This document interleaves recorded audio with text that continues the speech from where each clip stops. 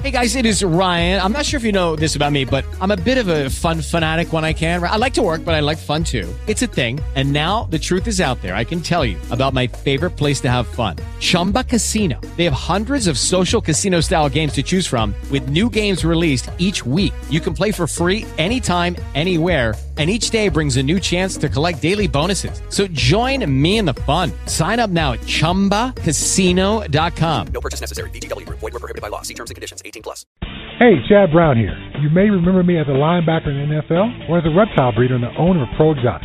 I've been herping since I was a boy, and I've dedicated my life to advancing the industry and educating the community about the importance of reptiles. I also love to encourage the joy of breeding and keeping reptiles as a hobbyist, which is why my partner Robin and Markland and I created the Reptile Report. The Reptile Report is our online news aggregation site bringing you the most up-to-date discussions from the reptile world. Visit thereptilereport.com every day to stay on top of the latest reptile news and information. We encourage you to visit the site and submit your exciting reptile news, photos, and links so we can feature outstanding breeders and hobbyists just like you. The Reptile Report offers powerful branding and marketing exposure for your business, and the best part is, it's free. If you're a buyer or a breeder, you got to check out the Reptile Report Marketplace. The Marketplace is the reptile world's most complete buying and selling destination, full of features to help put you in touch with the perfect deal. Find exactly what you're looking for with our advanced search system. Search by sex, weight, morph, or other keywords, and use our Buy It Now option to buy that animal right now. Go to marketplace.thereptilereport.com and register your account for free. Be sure to link your Marketplace account to your Ship Your Reptiles account to earn free tokens with each shipping label you book. Use the Marketplace to sell your animals and supplies and maximize your exposure with a platinum ad. It also gets fed to the Reptile Report and our powerful Marketplace Facebook page. Buying or selling? Use ShipYourReptiles.com to take advantage of our discounted priority overnight shipping rate.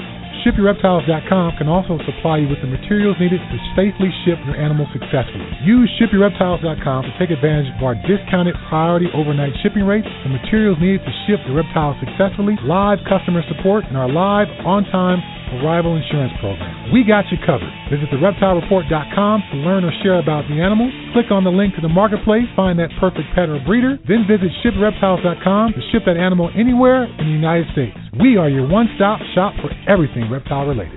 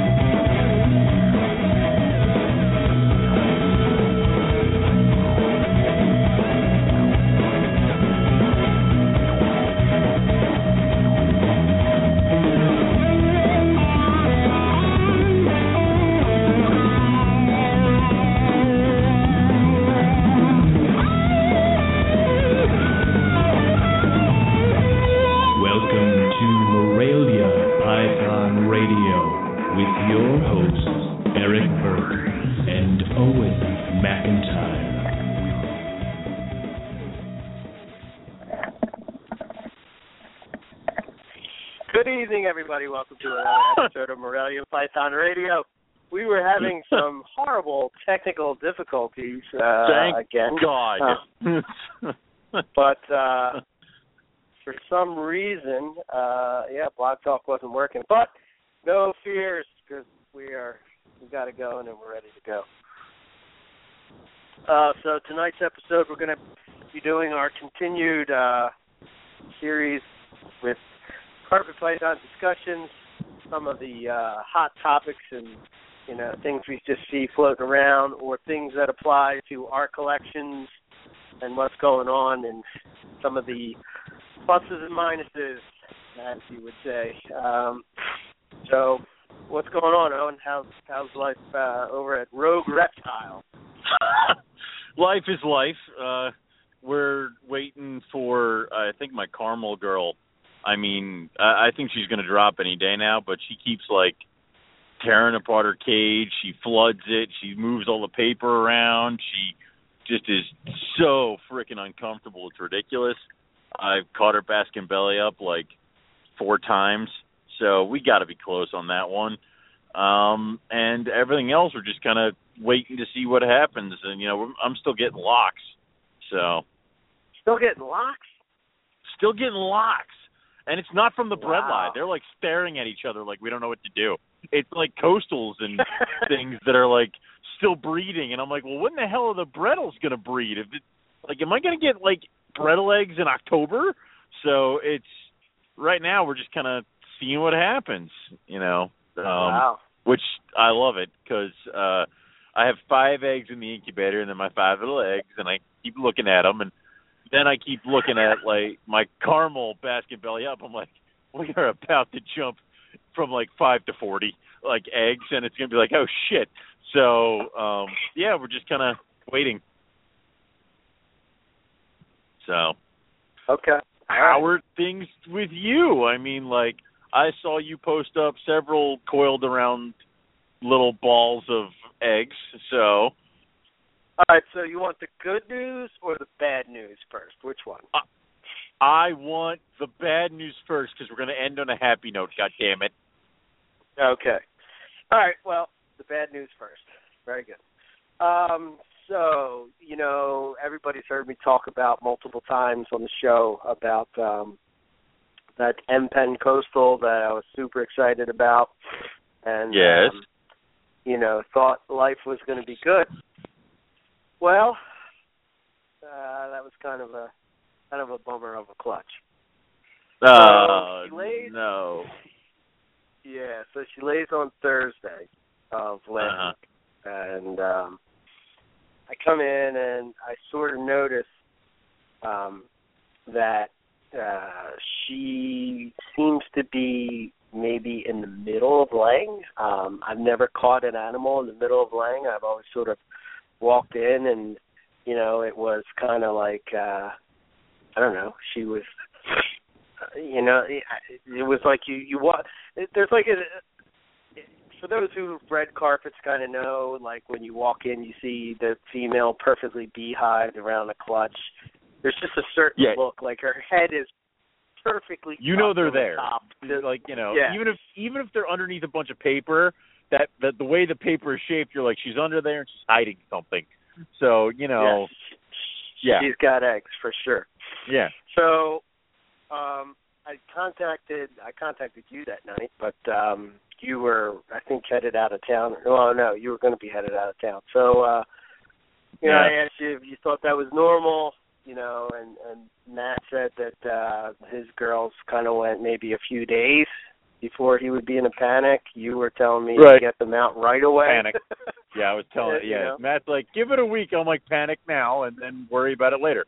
So it's like, it's one of those, I've been in the situation where it's like, they laid a bunch of eggs, and I've palpated eggs out of females. And my favorite thing to do now is if she's got some retained eggs, take her and get the damn shot of Pitocin. Like my vet, won't even. He gave a shot to my jungle female last year, in the waiting area. He just walked out, just shot her up, and then he's like, "All right, you're good." I paid for the shot, and then we left. I mean, it wasn't like one of those. We're going to come back and we're going to make sure that these are actually eggs in here. It's like, oh, yeah, all right, we'll give her the Pitocin, and then if she doesn't lay them in a day or two after the Pitocin, then we got to start thinking about other things. So my jungle female laid the rest of the clutch in the car on the way home back from the vet. So sometimes I want the to shots get a little bit about some of your details with that kind of stuff, but I'll finish my story, and then you can tell us. Good. You can tell us about that, because I was reminded about that because, I was reminded about that. I'll tell you how the story progresses. So I figured, I kind of maybe met her in the middle. Maybe she's taking a break. I don't know if they take a break or they don't take a break. I'd imagine that they do. They do. I would imagine that. Depending on the size of the clutch, yeah, they do. If it's 5 eggs, they're probably going to do it all in one sitting. But if it's like 30-something, maybe they'll take a break halfway through. It's tiring work, I'm told. So. I'm sure it is, So I kind of I tucked her in, and I figured, I'll check her on in the morning, and that'll be that, and we'll go from there. So the next morning I come in, and she's kind of tighter around the clutch, but I can tell that, she sort of has it looks like there's an egg right at the vent. So I figure, let me go to work. I'll come back. Let's see if anything has progressed. And if nothing has progressed, then I'm going to have to take action. So I came back, and now this is Friday. Now I know that you were gone because I had messaged, in our group message, and there was no response. So in a panic, I call Rob Stone. And, I'm like, Rob, have you ever done this before? What do I do? Because I pulled a female out, and she has quite a number of eggs. Did you palpate those? You palpated eggs out of a female, or did you have me do it? No, I had you do it, which is why I kind of was like, I didn't know if I started at the back of her, from where the last egg I see towards, going towards her head, or if I start with the egg that's right at her vent. I figure I don't want to do, I'm figuring if I do one or the other and I push the eggs back up or further up or, you know what I mean? So I'm kind of I don't know. So he walks me through it, and, he's sort of start with that egg there. And when I was trying to do it at first, I wasn't really applying that much pressure, I guess, and not enough pressure because right. You don't want to squeeze it like a tube of toothpaste, but you have to get it out. Yeah, so, I really started I'm thinking in my head, stupidly, I'm thinking it's like a chicken egg or something, and if I squeeze it too hard, it's going to just explode inside of her or whatever. You know what I mean? I don't know. I'm in a total panic is what it is. And I'm just kind of forget how the shell. You kind of forget how the shell of a reptile egg works. It's not really fragile and brittle. So yeah, but you're thinking because you've never physically done this. You're I'm like, oh my God, what am I going to do? Blah blah blah blah blah. Oh, so Jesus. I start pushing. I give it a really, really good squeeze, and I see the vent start to open up. So now I'm feeling pretty confident that I can get that egg out. So I push the egg, I get the egg out, and just for details, there was a little bit of blood on it, and I was kind of panicking a little bit, but I sent Rob a picture. He said that was kind of normal, normal, the tearing or whatever, So I remember when it happened to me before, and you had helped me, that we were worried that the oviduct was wrapped around the egg or something that twisted or whatever. Yeah, because those are when we did it the last time with your oviduct with the egg came out, and I'm like, whoa. So in front of you as I, put your snake back together. So it's kind of one of those. It's like, Eric, don't look at this. So one of those things. Yeah. I now see that there's a couple more eggs. The next one I palpated out was a few slugs. So I got them out. And then behind that, as I'm trying to push the furthest one, that was, the furthest one up towards going towards our head, then of course a whole bunch of shit comes out, which was, that was fun. Yeah. Yeah. And then finally I got the last egg out. And surprisingly, I thought that maybe the eggs, would have been okay. Not really sure whether they would or they wouldn't, because they looked like they were fertile. They didn't look like they were slugs. Don't really know why they got stuck. I mean, they weren't any bigger than the eggs that she did lay. I don't know. It's one of those things. Well, I put them in the incubator, but they ended up going bad. So I popped them. So damn it. I have three eggs from the clutch. That are in the incubator. So, after that kind of, well, first of all, I was just my main thing was just making sure that girl was okay. I just wanted her to be okay. And I'm sending pictures to looking at her and sending pictures to Rob, and he says it looks pretty normal, and see if she eats. Give her a small meal. And, she looked like she was okay. She's very active. It's very difficult to palpate a bunch of eggs out of a snake when she doesn't want to stay still and you're by yourself. It's not an easy thing. I don't know. Do you run to the vet in those experiences? I mean, I don't really know. I don't know if I did the right thing or I didn't. But, you have a limited amount of time before, those hormones shut down, and basically you can't get those eggs out.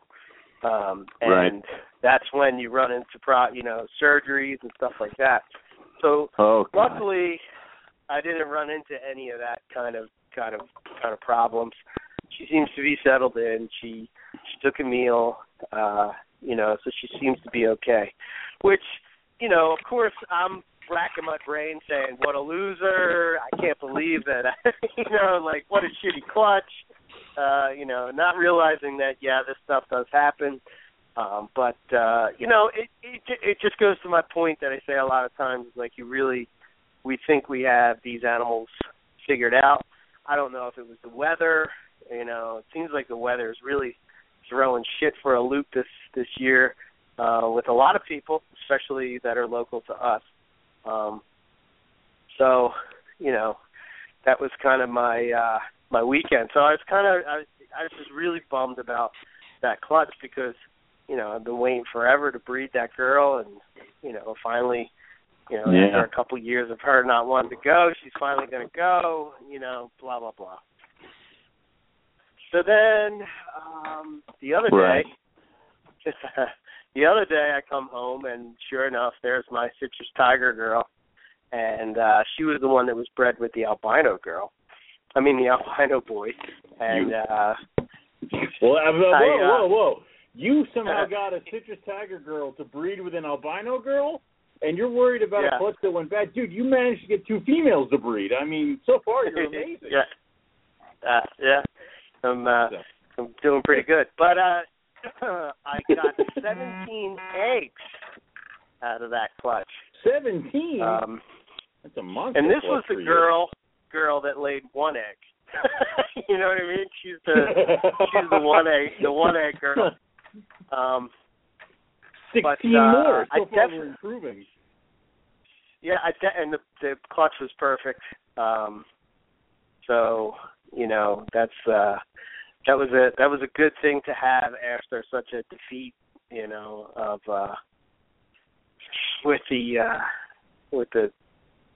I mean, what causes that? What's your thought? I mean, what do you think? What is the reasons of why? Is it just a fluke? Is it something, I don't know. Do you have any thoughts? Why should this happen all the time? And I don't see it happen to a lot of people unless they don't talk about it. But I feel that you have to share the good with the bad because I don't think that, people have this. I think people have this idea that, in the herp world, that, these people that are professional breeders and have been doing it for a long time, they're, magical and stuff like that. You know what I mean? They never have any bad things happen, and everything is always good. Yeah. Yeah. No. Everyone has the same problems. Just like how everyone has had an interactions with mites. No one likes to admit it. No one ever says it. And if you're the person who's standing at a reptile show on top of a table screaming that you've never had mites before, you have mites right now. I mean, that's how that works is, everybody knows, nobody talks about it. Just like how the majority of people have had respiratory infections. The majority of people have had, babies drown in the egg or hatch from the egg, get into the substrate and drown there. We've all had that one baby that never really gets going and eats and dies. I mean, this is just kind of how it goes. We've all had escapees. We've all had that one time where I or you or somebody opens the door to their snake room and there's a snake sitting in the middle of the floor like, oh, hi, I'm not where I'm supposed to be. So it's like sicknesses, RIs, and things like that happen. And in your case with, like, the egg stuff, the retention, I remember I had my caramel female that overshot her her lay date by, like, 50 days. It's like, this is getting a little freaking ridiculous. So how many days? And it was 50 days? I'm sorry, I thought it was. It was, because you think she shed, and I marked it all down, and then like a month after when she was supposed to lay was when I took her to the vet and she actually got the shot and laid the eggs. Yeah. So. Wow. It was like that was the one days, that I was. With that? Yeah, that was the one that I was curious about as far as, isn't that the one that you took to the vet that, they gave it the shot, she laid the clutch, and the clutch all hatched? Yeah, I've taken 2 females to get Pitocin shots. One was Venus, and it was her first clutch, and she wouldn't freaking lay them. She just wouldn't lay them, and I wrote down the timing of the prelay, and I don't know, like, sometimes I imagine this stuff gets, wonky, where, like, oh, it sheds, and then it'll lay. Like, I've had females lay, and I've never seen a prelay shed. Or in Venus's case, I had a snake lay way after when it should have laid. So I was worried about her, and I did everything to, like, I put her in a cage, I put mulch in the cage, I put mulch and moss in the cage, I did everything I was supposed to. We took her to the vet. The vet did ultrasound, and he goes, yes, they're all in there. I'm like, okay. So we gave her the shot of Pitocin, and this is, he said he uses it a lot for birds, because apparently egg binding in birds is, like, so common it's ridiculous. So Really? Gave her the shot. I took her home. Apparently, like, with macaws and things like that. And, you imagine having a hyacinth macaw, which is, like, this really expensive bird, and she dies or has to get spayed because it's egg-bound. I mean, that would kind of suck if I was trying to do that, breeding-wise. But anyway, Dr. Adam Denish, who, everybody in the Philadelphia area who cares about their reptiles goes to, gave her the shot, and he's like, all right, 24 hours. If you don't see eggs, bring her back, because we may have to do, we may have to spay her and go get the eggs. And this is, Venus's first year of caramels, and this is a caramel tiger clutch. I didn't even get to play around with super caramels, and I'm like, holy crap, this female that I, like, based all my breeding projects on is going to be spayed and be a very fancy pet, and I'm going to kill myself. It's like, you're ready for it. And then the next morning I'm getting ready to go to, it's like the next morning I'm getting ready for work, and there they all are, all of them. She has half of them coiled, the rest are everywhere in the mulch, and I pulled her off, took all the eggs, threw them all in the incubator, threw her back in the cage, and went to work. All the eggs hatched. And it was a normal incubation period. Like, it wasn't, like, super short or anything like that, because it took so long for them to be laid. But no, it's normal incubation, every baby hatched, all good. The second one was last year. I know, right? You never get a normal year. Like, if you read a textbook year of breeding, that's, like, the fantasy. Like, you hope for it. It never happens. Nothing normal happens with snake breeding. But, so the second year was actually, last year, I had my female gypsy, Jungle. She was bred to zebra male. And she looked huge. And she's sitting there, and she passes the biggest slug I have ever seen. Like, it looked like a blackhead egg. Like, it was huge. And I'm like, shit. So she did that, and then I started kind of palpating her, and I felt another giant, huge slug. And she couldn't really get it out. So I took her to the vet. They did the sonogram again, or the ultrasound, whatever the hell you want to call it, and gave her another shot of Pitocin. On the way home from the vet, she's in a box with like these towels and stuff. I'm stopped at a red light, and I just kind of look at her. She passed the giant-ass slug, like it just came out. But on its way out, it gets it ruptured because there was the innards of the thing were all over the place. And then after the big slug came, there were like 6 or 7 smaller slugs that just kind of like poured out. So that was her whole trip with that stuff. And I remember thinking about how the vet was talking about maybe draining the big slug because that's what it was, so blocking everything else. But, yeah, those are the only 2 times we've done Pitocin, and that's worked out. I mean, I had my Tanibar scrub, since we're talking about the bad side. The Tanibar scrub laid 6 slugs this weekend. The first of which I found on, I think it was Friday or Saturday. I was talking to you guys, and I found it. I was just cleaning, Saturday. And, I pulled them out. Yeah, I pulled them out, and I pulled the paper out, and I heard the slugs hit the floor, and I'm like, oh shit. So then you start rooting around, and then I see her, and she had a couple left in her, and by the end of the day, she passed the rest of them, but it was just like, oh, damn it. So got a couple slugs out of her. So now that you have slugs, I mean, at least now you know that she ovulated, and does that... Well, like I said, that's a step in the right direction, but it's a direction that sometimes doesn't pan out. You remember my first clutch of Macklot's pythons? That was 16 slugs. And then she died that summer because of complications. Like, I don't think she ever fully recovered.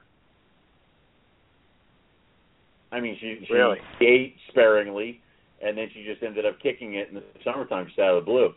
So sometimes slugs are not everything they're cracked up to be, but it is a step in the right direction. Yes, she ovulated, but now were the eggs not fertilized because the male didn't want anything to do with her? Or is it her problem? It's a step in the right direction, but we're not done yet. We're still waiting. Right. Well, I mean, it's better than getting nothing. You know.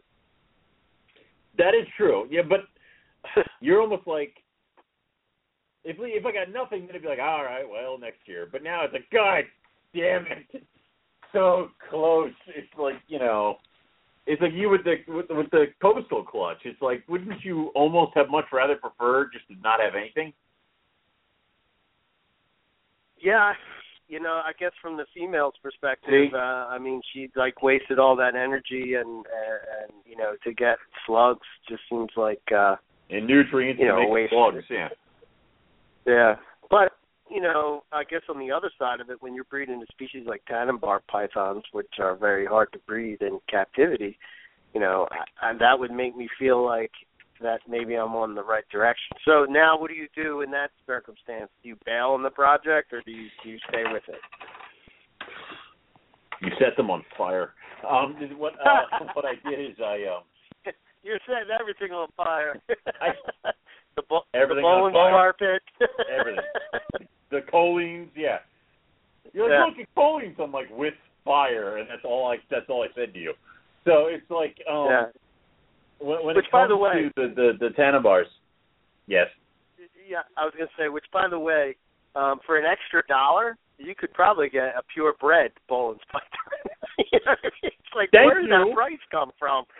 It's like, that is ridiculous. $500 a year ago, and now all of a sudden it's jacked up to $2,000. Do I want a carpet Bolin's python? Because or maybe big. just a Bolin's python. Because it's really, really big. Yeah. Yeah. What I want a dumb. Do I want a watered down version of a Bolin's python, or I just want to go get the damn Bolin's python? It's like, duh. But that I think is like, oh, but look, it's 11 feet long. Everybody wants it. No one does. But back to the tandem bars. I mean, it's almost like I don't like to quit on projects until I absolutely have to. Like, if I get a bunch of slugs, all right, we're trying again next year. Because you're right, it is like, okay, step in the right direction. We're doing something. We're going to try again next year. And then say next year we get more slugs. All right, we're going to keep trying. Or we get like 2 or 3 good eggs. All right, keep trying. You know, the only time I would ever bail on a project if, like, you know, the female becomes egg bound and we got to put her down. It's like, well, shit. And then I got this boy that's just sitting there. And even then, I probably won't bail on a project. I'll probably do something stupid like, all right, we're going to buy 4 girls. This way we don't lose any. So it's like, this way one dies, we got 3 others. And then later, when I'm sitting here going, why do I have like 8 gold-faced whitelips? It's like, you know, then I have to figure out what the hell I've done. So it's like right now, do you know I have 5 gold-faced whitelips? I didn't until I counted. So I didn't either.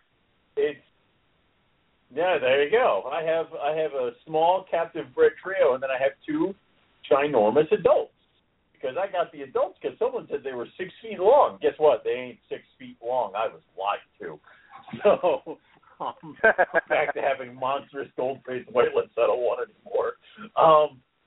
So it's just like, so again, I won't give up on a project until I absolutely have to. And even then, it's difficult to ditch on something you really, really want. Like, I want Macklot's pythons. I really do. And I will get them, goddammit. It may take me several years, and I also want black-faced whitelips and other animals. We haven't even gotten to, can you imagine what I'm going to be like when the rough scales are old enough? God. Oh, that's going to be a rough season for you. It's going to be a terrible season. A horrible season. Don't you hurt each other. I'm watching. It's like, you know, they're why did the rough scales breed? Well, they got really, really weirded out by Owen watching them constantly. So. Yeah. I mean, I have another clutch for myself that's any day now. The albino, the ocelot jag. Right. Right. And that was that. Is that it, or do you have? There is one more. I have. So what I did this year was, I bred the albino to a citrus tiger, and then I bred the albino to the Ted Thompson tiger, which is basically a high contrast Queensland tiger. So that if people wanted to buy pairs, because I'm assuming that they will, of that project, I can offer outcrossed, pairs. I was also curious to see how the striping would come out. I'm just throwing that out there. All y'all who are listening are behind me in line. I get first pick out of everything because I am the co-host. So everybody here can just shut up and get back in line. So, Ted Thompson, I don't care if one of them is striped, it's Owens. So, go on. Yeah, so, again, I mean,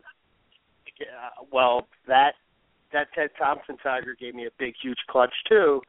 So, I'm hoping that she repeats. She was pretty full, and I'm curious to see the striping as well. So she is actually a little. Yeah. She's better striped than the citrus tiger, but the citrus tiger definitely has a better color. But again, I still think the end result is going to be really, really nice, high contrast tigers. So albinos, yeah. I did it more. Yeah, I did it. Albino tigers. Yeah, I did it a lot for myself. Again for outcrossing purposes, especially when it comes to, recessive genes and such. And, it's not like still the same sire, but at least, it's somewhat outcross. So, some people will just want the citrus, some people will want outcross. I'm curious to see how it compares to the Citrus Tiger clutch. That'll give me more of an idea of what, that girl throws, because, man, for as old as she is, she's a 2009, she's still got awesome color, man. She's just a beautiful snake. She's probably one of my favorites. I love that snake. Yeah. So, she's produced, last year she was bred. What's that? No, it's weird that we're like, we're getting ready to roll on eggs, and like I said earlier, I'm still getting locks. So it's yeah, I kind of just twisted. I had some females that were on the fence. I just kind of stopped trying, more or less. Maybe that's good, maybe that's bad, but I don't know. I figured let's just call it a season. I got these clutches. I really am trying to you got your clutches. Yeah, I'm really trying to get the albino into a bunch of stuff, because I really think when it comes to, the actual morph, look, the thing that gets everybody's attention time and time again is the albino. So if you can get an albino with crazy patterns and stuff like that, or maybe selectively bred contrast and stuff, you know what I mean? I think that more people will be into it. Now, is Mike Curtin going to tackle you and take, like, if you produce an ocelot, a really good-looking ocelot jag het albino, like, is Mike Curtin just going to, like, appear at your house and, like, take it? Is that how that's going to work? Well, from what I understand from Mike, he's not really a fan of albino stuff, So, yeah, but can you imagine an ocelot jag albino? It's going to be sick. I think that people don't understand the potential. Yeah. It's going to be nuts. When that hatches out and is like an adult, it's going to be like, what the hell is that? So. Why is the yellow burn my eyes? It's like, Here's something to picture. So, think of Bill's crazy ocelot zebra jag. You know what I mean? Yes. Think of all those colors that are inside the saddle and all that. Now think of it as an albino. It's going to be crazy. With white on it. Oh, my God. You know what Bill should do is take his animal and, like, attack it with a can of spray paint. This way we can know kind of what it's going to look like. No? Yeah, right. so I got that clutch. Let's see what happens with that. I'm curious to see if they pop out ocelot. I know Darwin has never been mixed into that mix, so. Well, do you remember what was the clutch that Mike actually brought to Carpet Fest last year? That high expression ocelot, like those. That was ocelot, even the non-ocelot. Yeah, even the non-jag looked freaky, crazy, kind of awesome. Yeah, that was insane. That clutch was insane. So. Yeah. I don't know. Should be cool. Very cool very interested to see how it goes. And also because my ocelot jag is from Paul, so not from Mike. So although I believe it's the same thing from the same line, but we'll see what happens. So should be cool. And then that's all I got going. So next year I'm going to have a bigger season. I'm good. Next year you're going to do what? Well, like I said, I kind of backed off. I'm a slow grower. I'm a slow at raising animals up. We'll get into that later, type of thing. And I'm not in any rush. What the hell is that? Are you honking at somebody or something? No, I'm not. We weren't able to get prepared. My phone's not on. I need to turn my phone off of vibrate. People are continue talking, damn it. Jesus. I can't. A goddamn voice keeps beeping in my ear. No, well, there's several times where you don't turn off shit and it pings, all right? How come when I do, we gotta stop the show and talk about it? Exactly. Anyway. So yeah, next year I'm hoping, we have we have no El Nino, and it snows a please ton. Stop it. And so please stop the weather. Just make it normal, please. So yeah, it's one of those things. I mean, like, I'm staring down the caramel clutch, which is caramel to caramel jag. That's any day now. The High-Con Tiger with a red tiger, they're breeding like crazy. The caramel jag to the caramel tiger were breeding, but they kind of stopped. The olive pythons, I don't know what they're doing. They're kind of just like, we'll cuddle now. No breeding. The red jag to my High-Con female, they're breeding like crazy.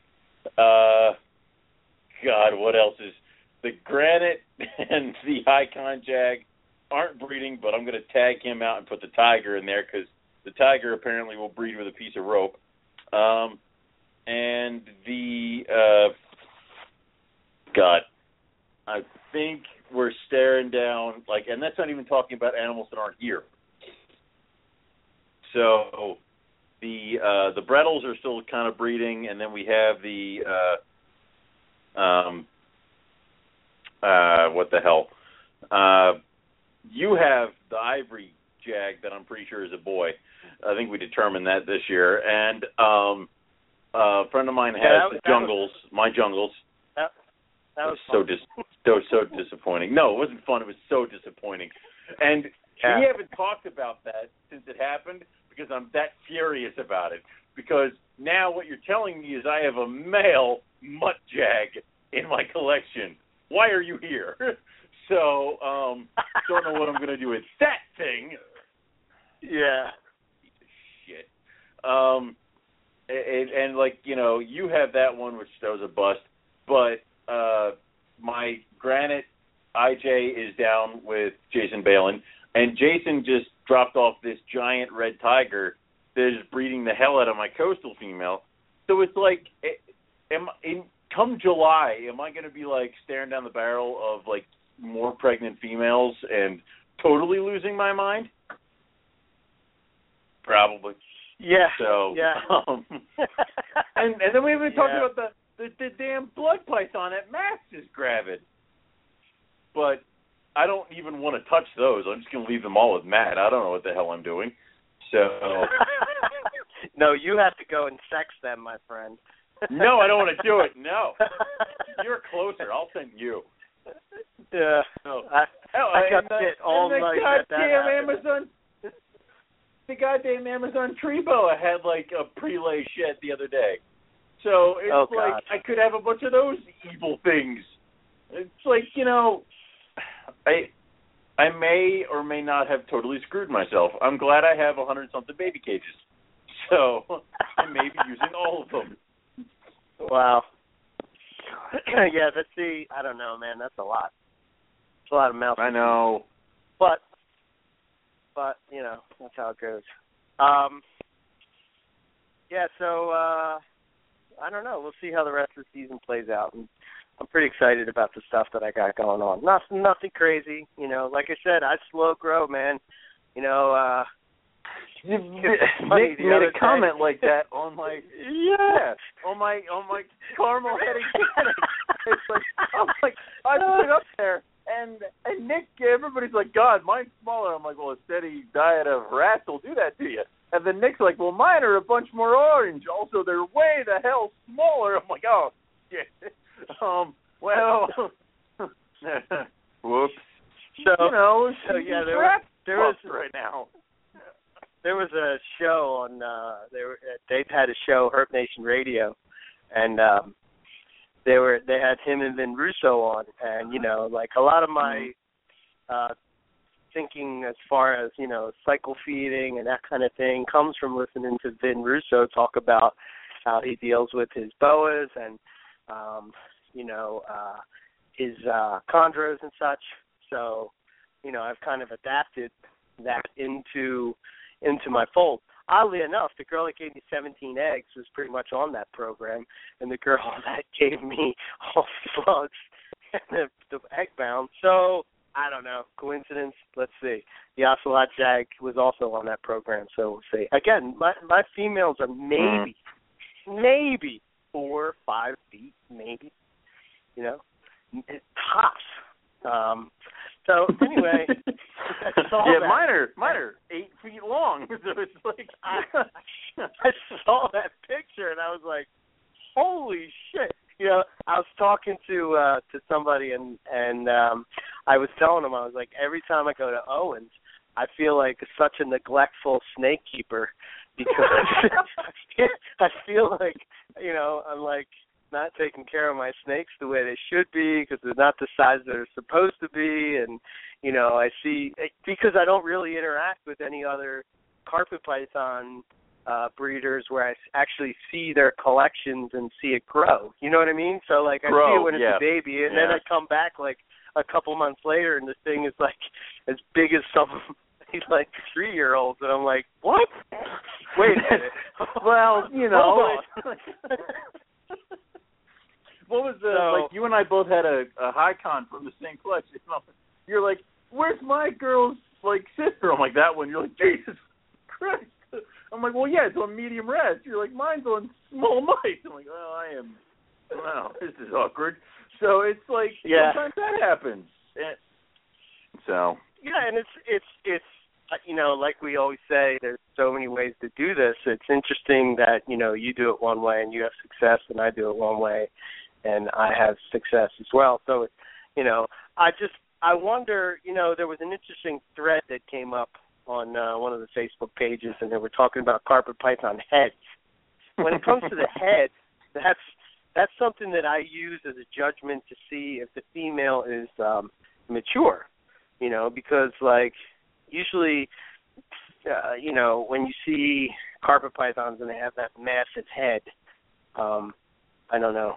You could have I've seen animals like my Xana girl, for instance. She has a small that one. What? Yeah, has a smaller head. Female, that one. Yeah. She kind of has a smaller head, and it's like, you know, she hasn't bred yet, but she could definitely have a clutch, but it makes me think like that hammering them with rats or hammering them with, you know, whatever hasn't worked for me. So that's not how I do it. And she still hasn't bred, but, you know, I just see that big, huge head, and, you know, it has to do with maturity and the animals living into 20-plus years, you know. Yeah. So, I don't know. Sometimes players just look at it as like 10 years and it's out. And you're good. I mean, and it really does. I mean, like, you can have, and that's why, you know, I'll feed, and, you know, obviously I feed differently than you. I'm not the kind of guy who, like, will feed 2-3 times a week, because that's just ridiculous. But it's one of those things where, you know, certain females I'm going to have to put the food to, like the red tiger female this year. She had 18 eggs last year, and she had 5 this year. So am I probably going to pay a little bit more attention to her over the summer? You're damn right I am, because I want to get her back up to size, and I'll probably give her the year off. But, you know, I've seen animals that are not mature but are huge. So, you know, like they're fat or very large in the body, but the head is kind of small or isn't shaped right because the head's still growing to match the body. So it's almost like I've seen that, and it's like, you're not ready yet. So I would definitely say, definitely.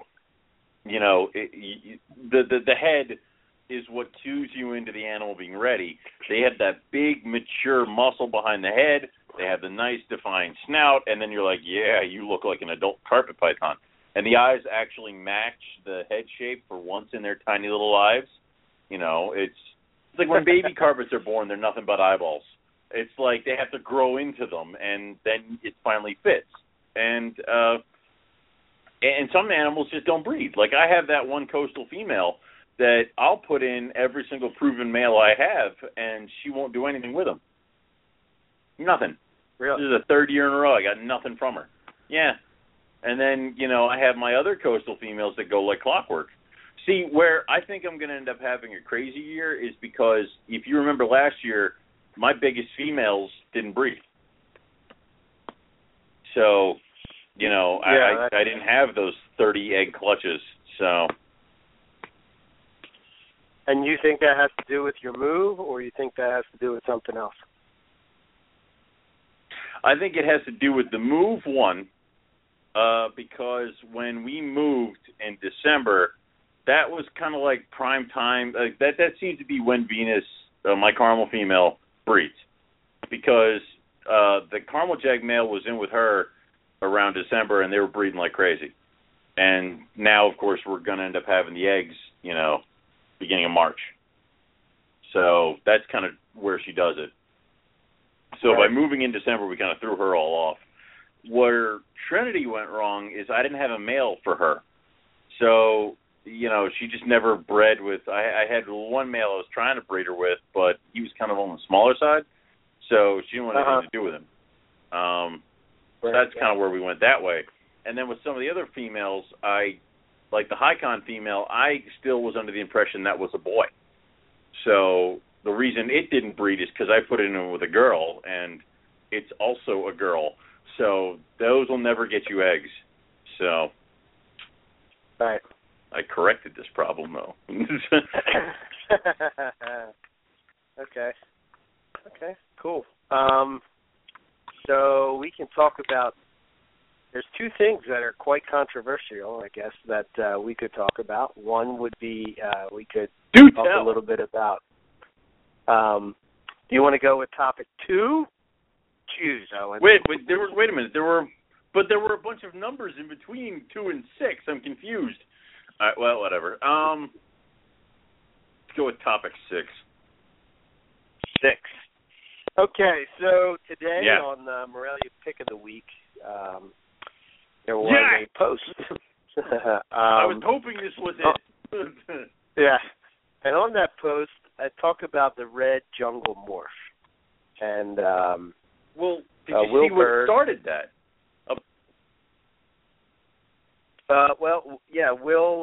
Will Bird has three jungle carpets. 3 of them, yeah. That he's calling a new morph, and he basically put the project up for sale for $17,500. He was claiming that this jungle is basically the one that he put up, which I don't know. There was a lot of people on there that were hating and said that they didn't like it and didn't do nothing for him. I think it's a pretty cool looking snake, man. I very dig it. Yeah, I mean that's cool, man. I don't know, but and a lot of people tend to forget. Like I didn't realize that a lot of people either don't know the origin of the founder animal, or completely forgot, or don't care. It's like because a bunch of people were screaming diamond hybrid or this, that, or the other thing, and it's just kind of really weird. I saw the founder animal as a baby at the Hamburg show where Wilbert bought it. So so Will Bird, it was kind of weird. Jason Bale. Yeah, Will bought it from Jason, and Jason was saying that the pairing was from a Leary Naomi male jungle bred to an undocumented jungle-type animal. A couple of the offspring came out red, and Will bought one at Hamburg. Jason didn't really know what happened to the rest of them, and he didn't plan on really doing that pairing again, so he never kept tabs on any of the offspring and where they went. Crazy thing is that Will, I guess, took that male, or I guess it was a male, right, and raised it up. I think it was a girl. It was a girl? Okay. So he bred that one. It was a girl. And he produced the same thing again. Then he bred the red. Well, it's funny because when it grew up, it kind of almost resembled a normal jungle when it grew up. Yeah, it looked like an ivory. I think I put the picture over there on the thread. Yeah. Because I went to his website. It didn't look like it did when it was a baby. Yeah, it looks very ivory-ish, or it looks like what I would say a red coastal sort of turns into as an adult. Maybe not exactly the same, but it reminds me of that look. It was very pretty damn close. Yeah, it's very. I don't know. Over there, I have to. Let me see if I can share it to the group. Let me see. Actually, I think I have it here. So, I don't know. That animal kind of resembles what I would think that a caramel jungle would look like. Yeah. I don't know if that's the case. I think super caramel jungle. Nick had got on there and more or less said that he didn't think so because of the timeline of when caramels had come into the States, which that makes sense. So it's an interesting animal and it's an interesting thing, and it's kind of like by having the undocumented male. You don't know what he was. He could have been a coastal jungle. He could have been a icon. He could have been a jungle diamond. It's really kind of hard where like the bloodline is for that boy. You don't know what he was. So mixing him into that one jungle to produce the red is cool. It's just it almost seems like the cart is getting put way before the horse here. 'Cause I mean we've all seen when Nick has potentially a new morph, how long it takes him to kind of go through it all and do the breedings and see what it is. I mean, like we had Darren on last week, and we're talking about the silver peppered, and I mean, like what? How many years did it take him to go through the whole thing to find out it was a simple recessive or a recessive trait? 7 years, I think. Yeah. It's like to do the breedings to figure out what it is, it almost seems like it should be done more. And, if it is a codominant trait, I mean, like, out of one clutch of Jags, there should be a whole lot more, like as a Jag, for example, one clutch of a Jag to a coastal, you're going to get a bunch more baby Jags. I mean, I don't think you ever have the ratio where it's like one Jag out of the entire clutch. So... Right. It would be cool to see. I would love for it to be a new morph. I really would, because it looks stunning. But I would almost think that it needed to be handled differently at the beginning with the red baby jungle. Where it comes to documenting the parents, trying to figure out where the dad came from, and then line breeding the red babies with each other as well as other jungles to see what happens. Right.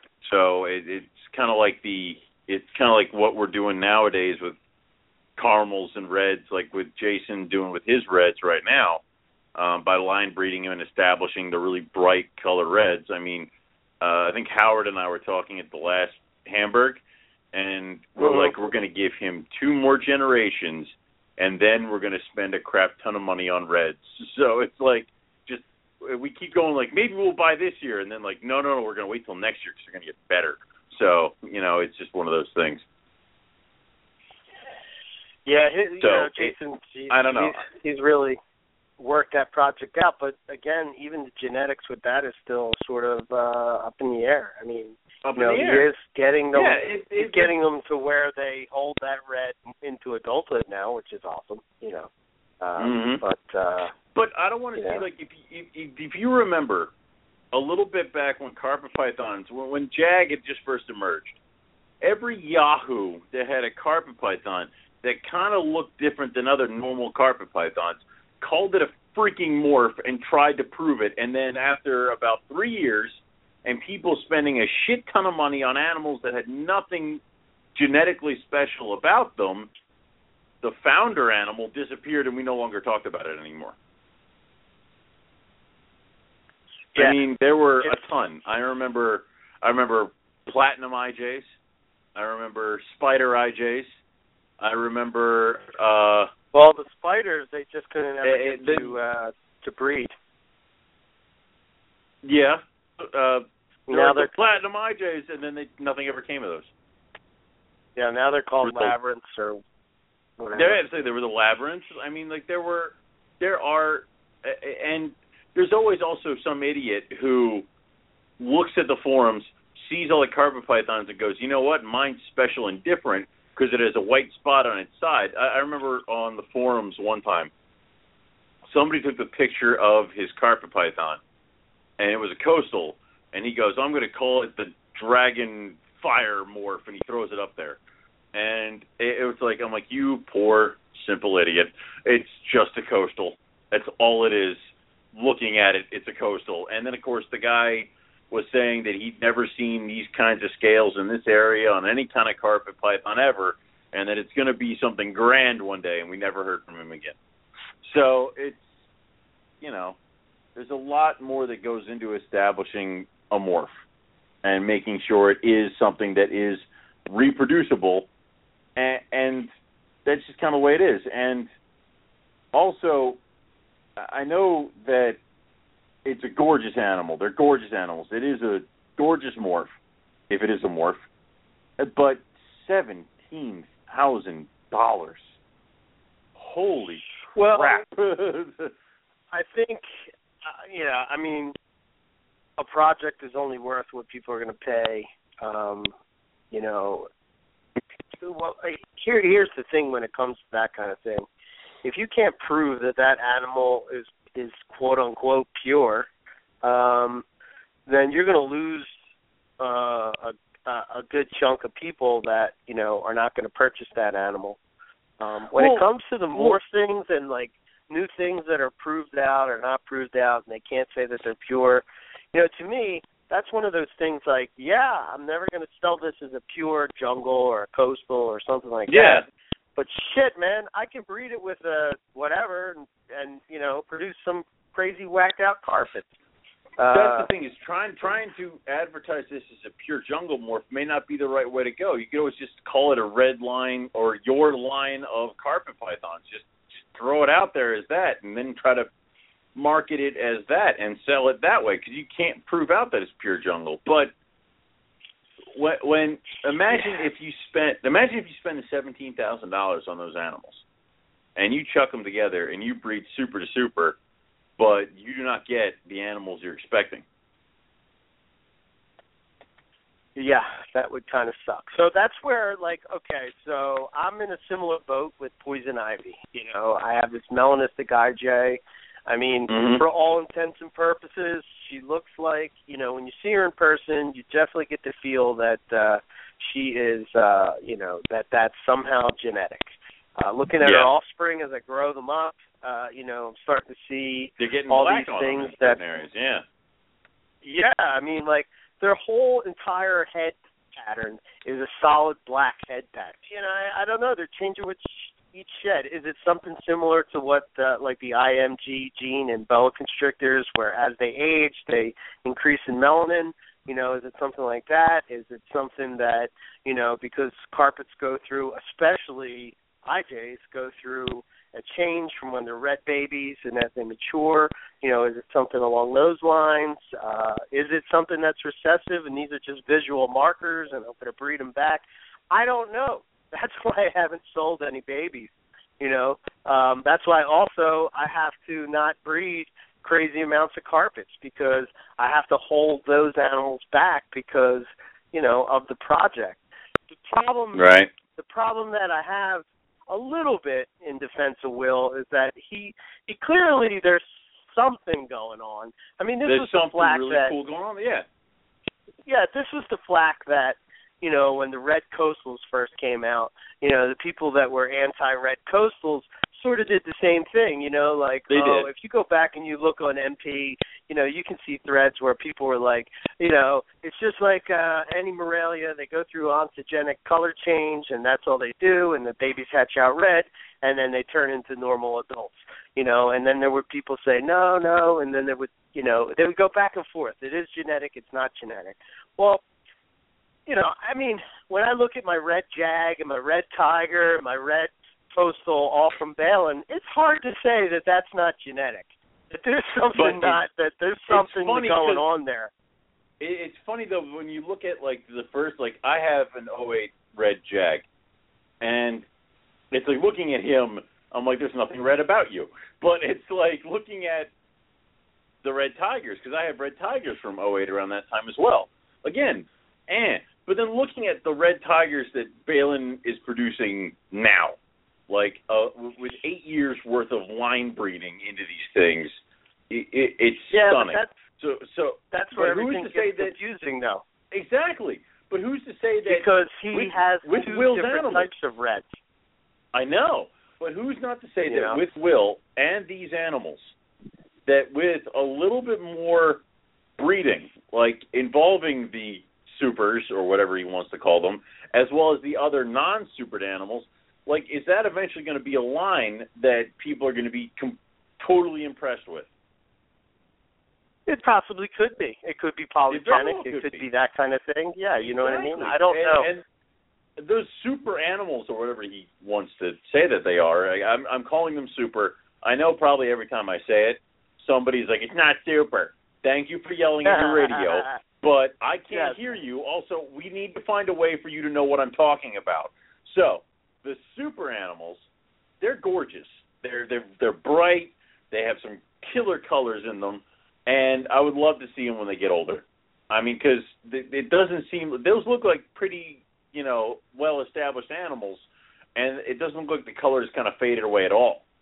So that would be awesome to see mixed with other things. And I don't know if Will's just trying to get the project out the door because he's had his fun with it and he wants it gone, or if he has a bunch of them, he's trying to get these three out the door for a good price.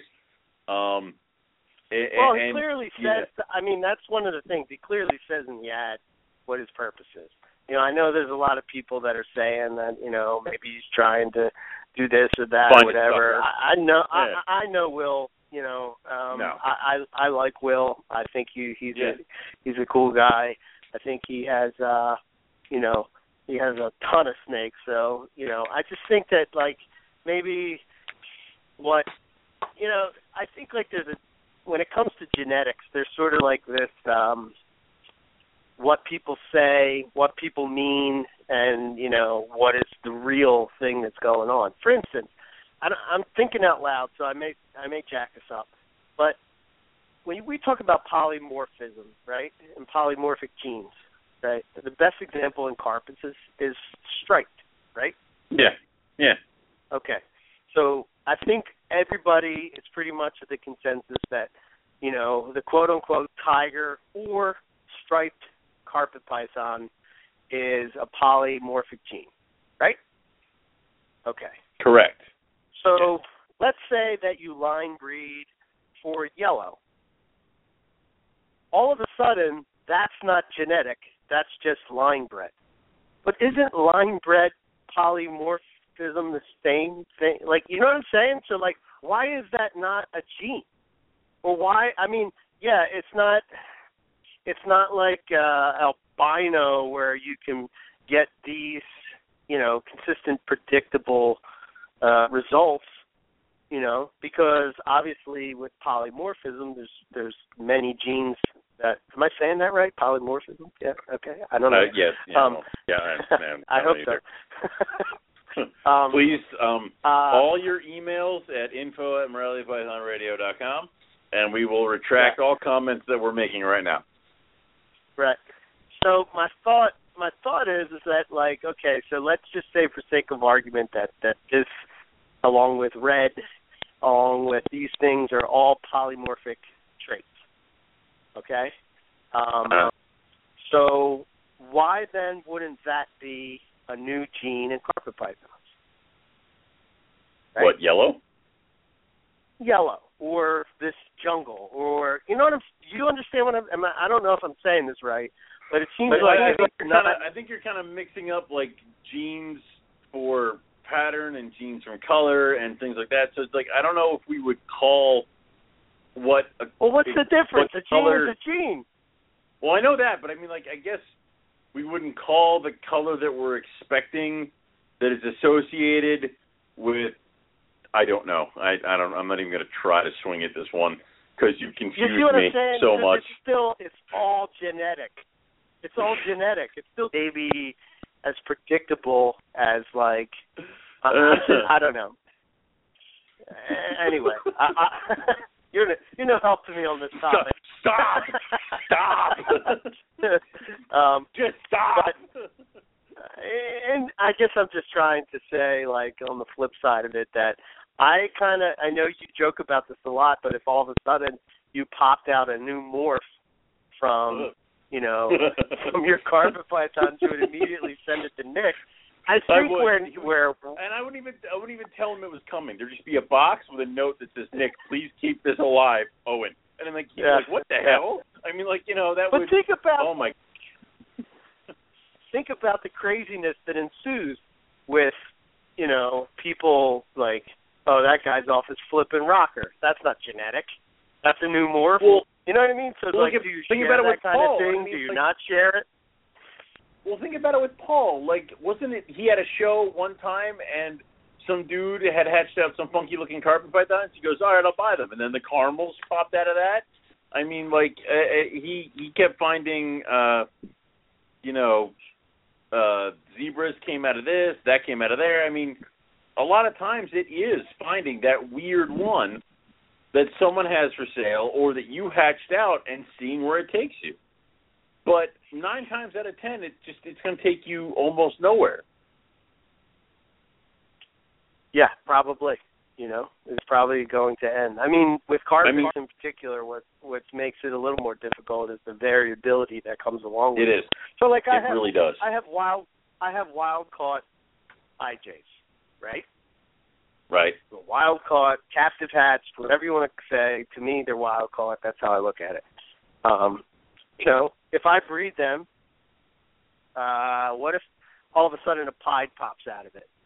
You know what I mean? Like, I know that's insane thinking and whatnot, but I wouldn't know. The possibility. The problem is that you're such everybody an would be nerd, like, no, that's I'm pretty sure you just catch fire. I mean, like, you'd be like, oh my God, it's a pied and it's an IJ, and then like your wife would be in the other room and she just hear this like as you exploded. So like. Yeah, that would be pretty crazy. I would be terrified. I'd be like, oh, God, I looked at it. It's going to die. I'm never going to be able to breathe this. Oh, no. Oh, no, an IJ. It's like, that would, yeah. See, for all we know, my IJs are the key to a brand new IJ morph. It's just, unfortunately for everybody, they're my IJs. So they'll never breed. We'll never get it. Yeah. Yeah, that sucks. You ass. This is, Travis Wyman is coming to Carpet Fest. Yeah. I don't know if you follow him on Facebook or not, but like he's like every weekend he bakes something new, so he's definitely going to be I like him baking. Already. So yeah. You had bake? Is that what you're saying? Food?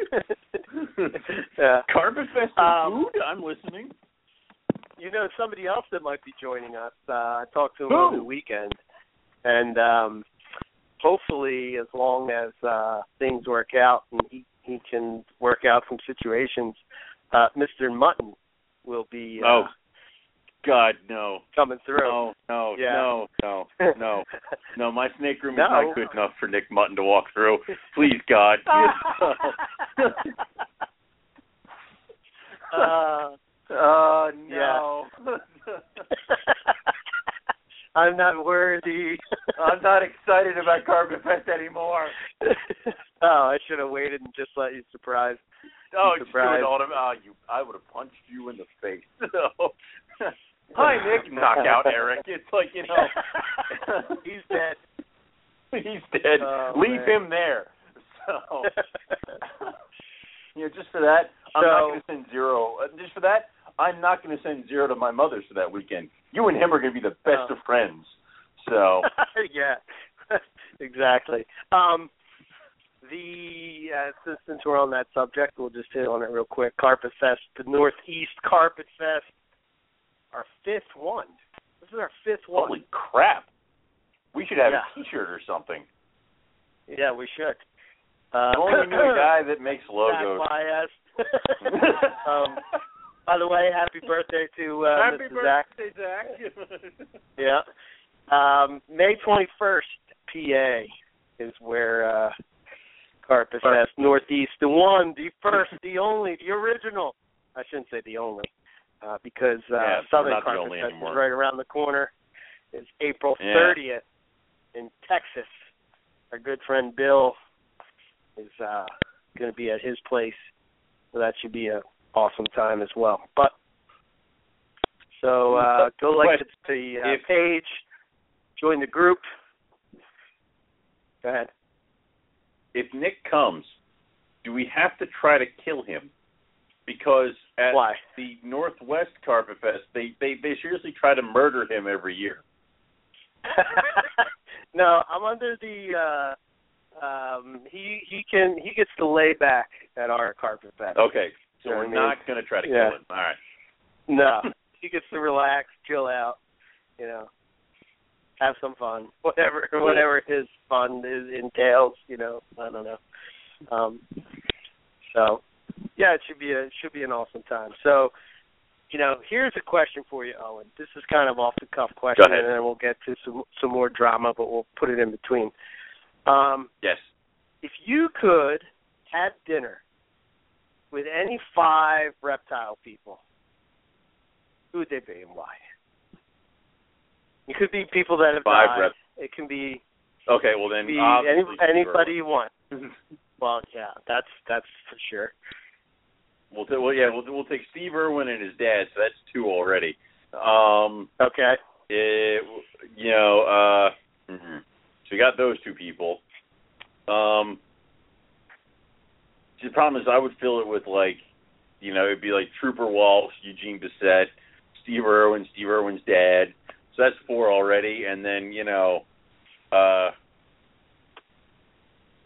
somebody else in there.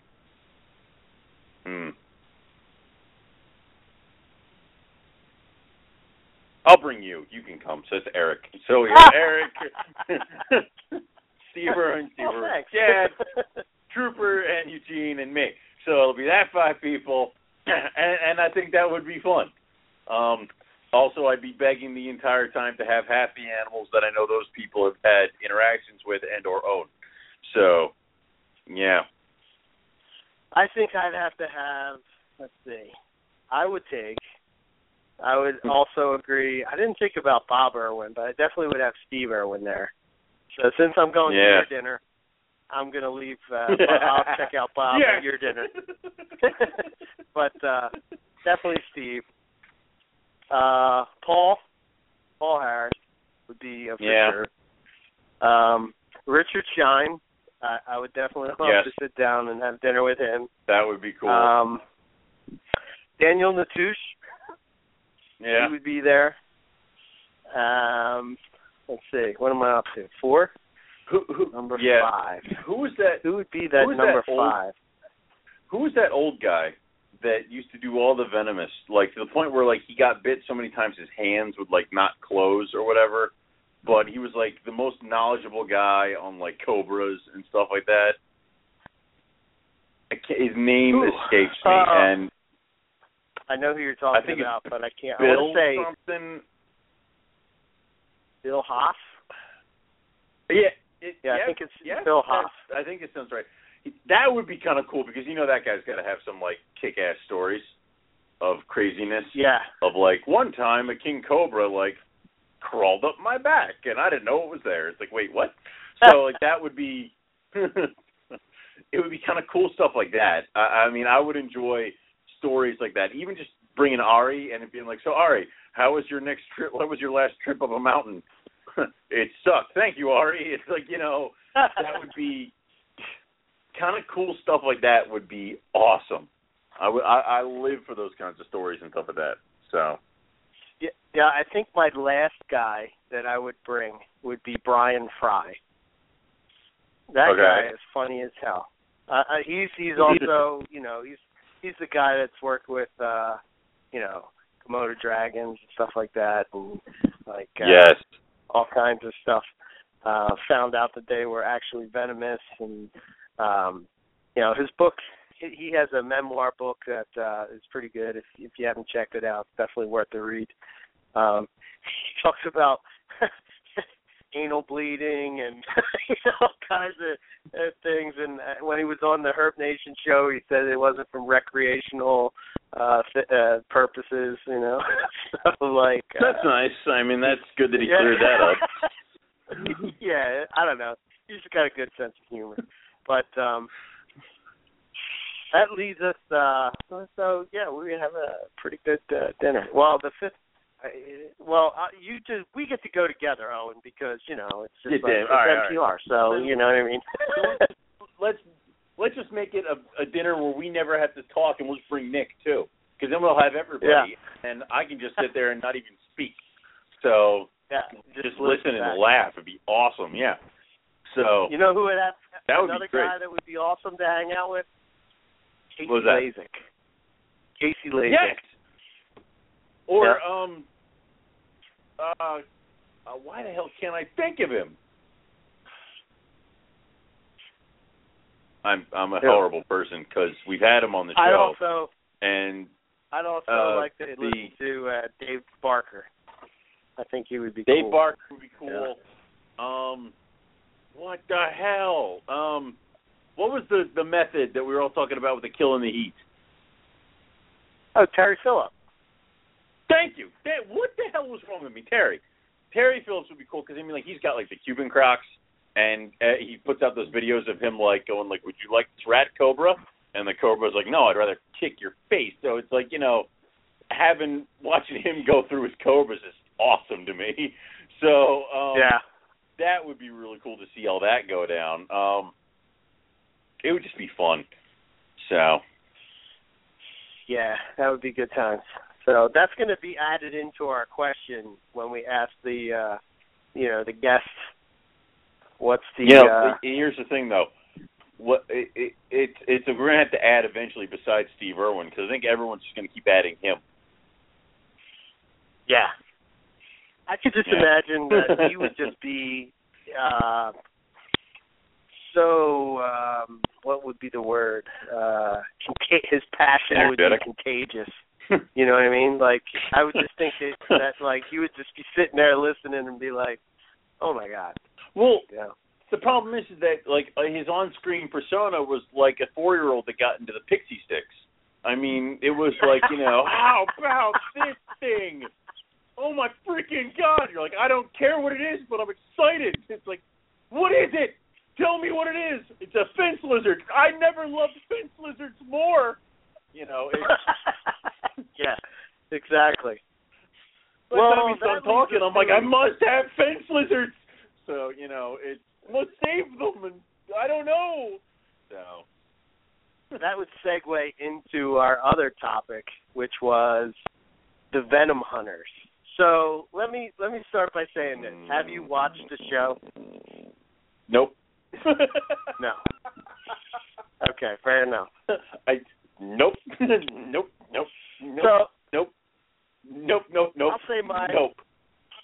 I'll say my rant, and then you can say yours. So quite honestly, I will. Yes. I don't hate Brian Barczyk. I don't like Brian Barczyk. No. I could care less about Brian Barczyk.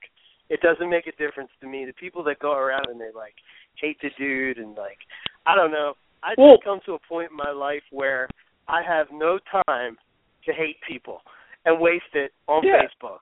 If you want to do this and you want to be stupid, I think that you just ignore people like that. But that's just my opinion. Yeah. You know what I mean? So this topic we sort of haven't hit on for a while, just because it's one of those things that I don't know. I just don't want to be another we hate Brian Barczyk, he's a moron type of thing. Because I think you're in that... We've had Brian on the show, and every time I see Brian at other shows, he is always very nice to us. He shakes my hand. He says hello. We've had conversations. I have no ill will towards the guy. I can't. He's never done anything to me. And, exactly. I know people will sit there. I know, exactly. And I know people will sit there and scream at the top of the hills that he's bad for the industry, he's bad there, he's bad that. Well, guys, I've never done business with him. I don't know. I don't have an informed opinion about the guy. I'm sorry. So it's like I can only go by what I personally have experienced or people who are near me have experienced. Unfortunately, I don't know that many people who've done business with him. And the people who have done business with him that I know don't have anything bad to say about him. So I can't jump in on this, and I can't really hate on the guy. I'm sorry. Right. So my opinion of the show has nothing to do with the person. So just so we're clear on that, again, I'm not against, I'm not for, I'm not nothing. To me, I think when you go and you put yourself out in the world, you're going to have people that hate you. You're going to have people that like you. Yep. Just like with us. Yes. There's people that hate us. Yes. There's people that love us. There are people that fine. hate us. You know what I mean? Especially that's fine. me. I mean, like, oh, my God. Half the people are like, Eric, we don't mind the show. We just hate Owen. I mean, like, that's, God. The emails you let me read. Oh. Again, that's fine. I have no problem with that, and that's how, we do our thing. If you don't like it, then that's fine. We're not forcing you to listen to us. It kind of reminds me of, I'll give you an example before I go into this a little. So the other day on Facebook, I'm going through, and I see a post, and it's a post that is Eddie Van Halen playing Hot for Teacher with nothing else other than just the guitar. So I was like, this is going to be awesome. You know what I mean? I click on it. I listen to it. Just like, you just hear the guitar. There's no drums, no bass, no vocals, no nothing, just a guitar. And I'm like, wow, man, you can really hear what he's doing. I can hear the tone on the amp and everything. And, man, it's really cool, blah, blah, blah. I'm geeking out guitar-wise because, again, as people may or may not know, he was a huge influence in me as far as music goes. Now, he may be a total dickhead. That may be true. But you have people like posting that he sucks. And the thing of it is that, he can be a dickhead. He can be an asshole. He can be whatever you want. But he is not a sucky guitar player. He may not be what you particularly like. Give him credit where credit's due, But Jesus Christ, man, he does not suck on guitar. It just is not true, So then you got people talking about how they like Randy Rhoads and blah, blah, blah. So what I started to notice is that people pick teams, and your team is the better team. And the only way they make your team look better is by making the other team suck. So it's like, Randy Rhoads is the best guitar player ever, and Eddie Van Halen sucks. Well, no, not really. Randy Rhoads is very, very, very good, and he does not suck. Neither does Eddie Van Halen suck. He may not play the music that you like or you prefer, but the fact of it is, when it comes to guitar, the dude is good. You know what I mean? And does Randy Rhoads. And just because you like one doesn't mean the other one sucks. So I find that happens in the herp world as well. Like, you can't, if you like this guy, then this guy sucks. You know what I mean? It can't just be like, just don't pay attention to it. And the other thing that, and this is sort of off topic, is just the fact that there's a little bit of hypocrisy when it comes to that dude. Because guess what? There's people in the Morelia world, they're just as shitty, and they're put on just as platform, and people don't talk shit about what they have done, who they have burnt, or, they look at them like, oh, they're the greatest thing ever. But yet this guy, because he has a YouTube thing, he gets crucified. Again, I'm not defending or I'm not promoting. It's just, I'm just putting the facts as we're stating facts. Just the facts. Well, just like a opinion. No. Oh, never mind. Opinions. Recant last statement. Recant that. Strike that from the record. Anyway. Here's my problem with the whole Venom Hunter thing. The main thing that I hear from all these people people that talk about wanting to push conservation and, you know, put these animals in the spotlight and do all these, you know, great things and blah, blah, blah, blah, blah. Yeah, that's all great and good. But none of them do it. They fucking sell out. They sold out. He sold out, man. I don't care what you say. He could have did a program where he could have went and he could have did, which is I thought what he was doing was, and he still may do it. I don't know. You know, he traveled to Africa, traveled to Australia, put together a documentary. You know as well as I know. When they said that they had a Planet Earth 2 coming out, everybody in the herp community like, oh, yes, this is the greatest thing ever. Especially when we found out Attenborough's going to do it. Like, yes. Yes. So, to me, you know, when these guys agree to do these shows, it's nothing more than to push your own ego. You know what I mean? Like, you've decided that, you know, I want to be on TV, and I want people to see me do whatever it is that I do, and that's fine. I'm not against that either, but let's call it what it is. Let's not try to wrap bullshit up in a fancy package. You know what I mean? You can't say that this is this when clearly it's not that. You know. Yeah. You look at. Damn it, his name escapes me again. I keep forgetting his name. Hold on, I'll tell you in a minute. All right. Ray Morgan is doing that the Venom interviews. You know what I mean? Right. Right. That's a documentary about venomous keepers.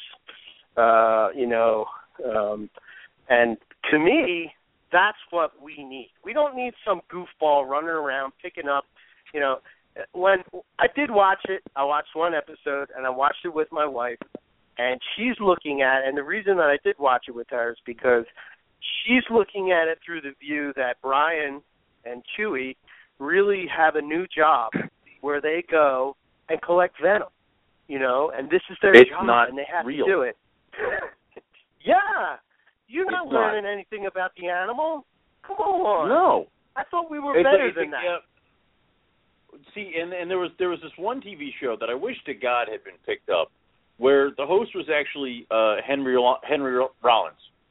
It was called Animal Underground, and he went to places like Indonesia, and he like walked in with like a hidden camera to like one of those bear gallbladder farms, and walked around, and he's just talking to you about like how they keep these bears in like these containers that are the size of telephone booths and crap like that. He went to a rattlesnake roundup and stuff like that. He's taking you to all these places. And then, like, in the episode, he also visits with, like, a venomous keeper who's trying to become immune to black mamba venom. And he goes through the whole thing of the guy milking the mamba and injecting himself. And that, I thought, was a good thing, because here's a guy who clearly cares about the animals, but he's going to show you, you know, something, like, horrible that would kind of play to your conservation standpoint. And then he's going to show you something really cool scientific-wise. And then he's going to show you, like, he's just going to go down to Tom Crutchfield's place and play with the cobra. It's like, that's kind of all over the map, but it is kind of cool. It was a very nice show. I enjoyed it. From what I've heard from Venom Hunters and from other shows like Venom Hunters, it seems very forced, and it seems very no chance in hell this is real. And, like, the copperhead they're finding is a glorious specimen of a copperhead that looks like it never spent a day out in the wild. Like, you know, show me the copperhead that has, like, ticks on it and is missing its eyeball, and that's the one that we're milking because we found it. You know, and it's almost misleading by saying that we have to do this for the laboratories. I forget, who was the guy who had the other show? Donald, was that Schultz? Schultz, yeah. Schultz, yeah. He was like I have to go out, I have to jump out of a plane now because the laboratory I work for told me that they need DNA from a striped hyena for research. I'm like, why do they need the DNA of a striped hyena? You have not explained why we're darting this hyena and why we're taking its DNA. You just said we need it for some reason.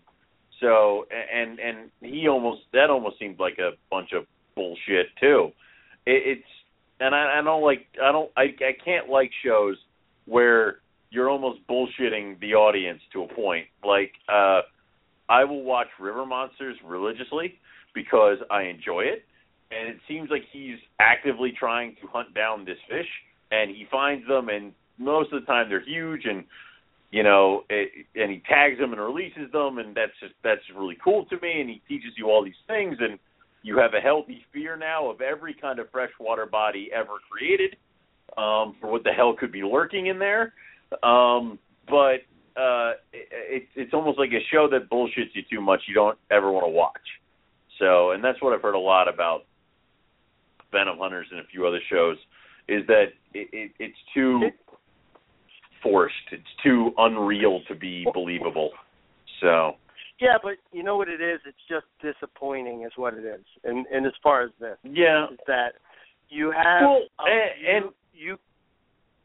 you could go and do the work, and you could make a documentary like Ray Morgan did. And granted, it took forever for him. Yeah. And I still haven't even seen it. I've only seen clips from it. No, but the point is that, I guarantee you that when this comes out, it's going to be, something that's phenomenal. Look at, awesome. You got that DVD, Herpers 1, 2, and 3. Some people liked it. Some people didn't like it. Some people liked it, didn't like it. But it portrayed the animals and not people. My problem is that these shows that are like this are focused on the person and not the animal. Yeah. And I think that it's a bit of a sellout, and that's fine. Look, it's as simple as me not watching it. Yeah, I mean, well, it's unfortunately that, it's unfortunate for Brian that this is the way he got on it, because, I mean, partially that's not him. I mean, it's almost like, I bet you if Animal Planet gave him the option of making a very serious documentary about the animals, he would do so. But network TV nowadays does not want documentary kind of television. They want flashy dashy. They want danger. I mean, like, that's what they basically have these guys running out and finding venomous snakes. And of course they play it like these guys at any moment are going to get bit in the throat and die on television. That's why you want to watch it. So, and of course that's what half the people are playing at. That's what half the networks and TVs are playing at, especially Animal Planet and Discovery. They're all about the whole, But don't you think that the reason that they don't you think the reason they do that is because people watch it? Of course. Right. Of course. So it's real simple. You don't watch it. You know what I mean? Did I tell you I was watching? I'm sitting there on a Saturday, and this was like 2 years ago or something like that. I'm sitting there on a Saturday, and the TV was on Animal Planet, and it switched over to the next program, which was a One Animals Attack video or TV show. We've all seen them. And they go through the stories, and it's like, moose tramples woman. I'm like, that sucks. So then it kind of goes through all these things. And then the last one is boa attacks teenager. And I'm like, all right, I will watch this. And they go through this boa, and the boa is got to be about 2 years old. And it's sitting on the rim of a cup. Like that's how small this thing is. It's sitting on the rim of like a bowl. That's how tiny this thing is.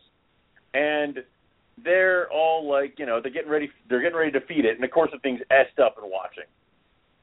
Right. And the voiceover guy is like, and then the boa struck, and I'm like, I'm watching this little baby boa like flying half its body at the teenager, and I'm like, oh no, what will happen? And it bites the guy, and of course, like, they slow-mo, and then now all of a sudden we have this computer-generated image of the boa's teeth sinking into the flesh of the poor suspecting victim. I'm like, he got bit by a baby boa. He might bleed later. I mean, like, what are we doing here? And, of course, they're talking about how the snake will unhinge his jaw. As they're talking, all of a sudden we now have a clip of an anaconda eating a deer. I'm like, wait, what the shit's happening here? So by the time they're done, they're showing the kid's hand, and I'm like, yeah, I have 12 of those kind of bites today. it's like, and of course, it's just the way you paint it. It's just the way it's being dramatic and whatever. Like, if I showed the same exact clip with, like, funny music, like, no one would give to a rat's ass about it. Plus, again, it was a juvenile boa. It's like you couldn't find anything else. You found that. So and that's how it goes. I mean, that's just painting it in a certain light. I mean, like, the camera angles that these guys must try to get to make it look like the Vipers are closer or coming at them or the death is inches away. You know, that's just TV's trying to get ratings, trying to get people. So yeah, but you know what's sad is, like, with today's technology, as far as, like, you know, with drones and GoPros and all these different things that we could do, that you could that you know, guys that are, you know, what? Nothing. You said GoPro, and I was reminded. Do you remember the Eaten Alive special on Animal Planet? Yeah. And people were like, we're going to see what it's like to be eaten alive. And I typed in my Facebook, I said, give me a GoPro and a guinea pig. I'll tell you what it's like to be eaten alive by a snake. It's like, you know, problem solved. It looks like that. So, yeah. You know, you don't have to do it now. Yeah, you don't have to do it that now. shows is another example I'm talking about. Like, you know, you could, you know, you could go and you could make a show about reptiles that really show. I mean, they're amazing animals. They really are. You know, You could go and show what they're doing in their habitat, and, you know, be amazed. You know, with as big as the ball python industry is, right? As big as it is, where the hell? I've never seen one on a natural. Where is the nature show that shows where a ball python lives? Show me a goddamn. Where is it? You seriously, it's crazy. What does it look like? You know what I mean? Like, imagine how popular that would be if you had an episode where there's no, let's just say, like, I mean, that's one of the things that I love about David Attenborough. Not because he just speaks and, you know, he's just like, you know, he's so smooth. It's just so amazing. You never see the dude. You never see the guy. You see him at the beginning of the show. You see him at the end of the show. You know what I'm saying? Like, exactly. He's just talking about the species, whatever is interesting about it. You know, there you go. This is what they do. And, you know, those guys at Planet Earth at BBC, they continue to push the boundaries of how to film wildlife. And, you know, they really, to me, I mean, and it's just silly that, like, you know, that's, at least in our world, that's what people are looking for. But if you did that and you did a documentary on like the snakes of Africa and, you know, did a thing like, you know, where you focused on the ball python and what it was like, where it lived and what its natural habitat would be and, you know, what it's like breeding in the wild and what it's eating and all these things, like you see African rock pythons, you know, you've seen them. Why do you see them? Because they're freaking 18 feet. Because they like, eat you know what gazelle. I'm saying? Like they eat. Yeah, exactly. Because they'll have the generic footage of that one that they caught once eating a gazelle, and they'll show that 4 times, and they'll call it a dead. But that's just the way it goes. And even then, documentaries are not dead. I mean, like, I just watched The Racing Extinction. That documentary was beautiful. That was very well done. It was horrible, but it was great, and it was amazing. And the guy was saying, like, what goes to make a documentary, and I love that kind of stuff. And I mean, even what you were saying with the GoPros, a few years ago they had those elephants that they trained to walk around with the cameras and, like, leave them places, and the tigers found them. I mean, that kind of stuff's awesome. Oh, that is amazing. Isn't it? That's great. Yeah. I mean, like, you know, here's the thing, we're all animal buffs, and we're all animal people, and we understand the thrilling and the exciting show and the interesting show. But I'm telling you, you can get there without half the stuff that these networks are making people do, or that some people are willing to do. I mean, you know, but unfortunately, I don't think you can make a series out of certain things. Like, you know, having the people who are like, oh, we catch gators and pull nuisance gators out of certain areas. there's got to be a certain amount of time where there aren't that many alligators. I mean, Python Hunters, the TV show, that eventually went downhill because you can only go out and look for Burmese pythons so often. So. Right. I mean, just that's kind of limited by a few excited things. about, when they started branching off and whatnot. Yeah. I mean, can you imagine doing looking for other stuff? Hey, BBC, you need to do a show on Australia too. You know what I mean? And where they focus on Australian reptiles. Can you imagine if there was a BBC documentary on Australian reptiles? That would be like the video version of the Barker's book of the complete carpet pythons of the world, Volume 1. You know what I mean? Yeah, right. Everybody would be like, "Oh my God, this is the greatest thing ever." So I don't know. That's my thoughts on that. We should get a camera and film it for. Yeah, we'll get a camera, we'll film it, and then we'll sell it to BBC. But we'll have to talk in British accents the entire time. So. Look at the carpet python as it comes through the grass. Look at the cat. That's German. Yeah, that's Terminator-like. So we'll work on that. Yeah, I think Terminator.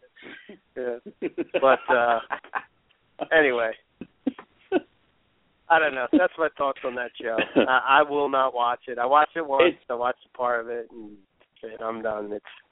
You vote with your dollar. I believe that, but I'm not going to go all over Facebook and, rant and rave about how this is.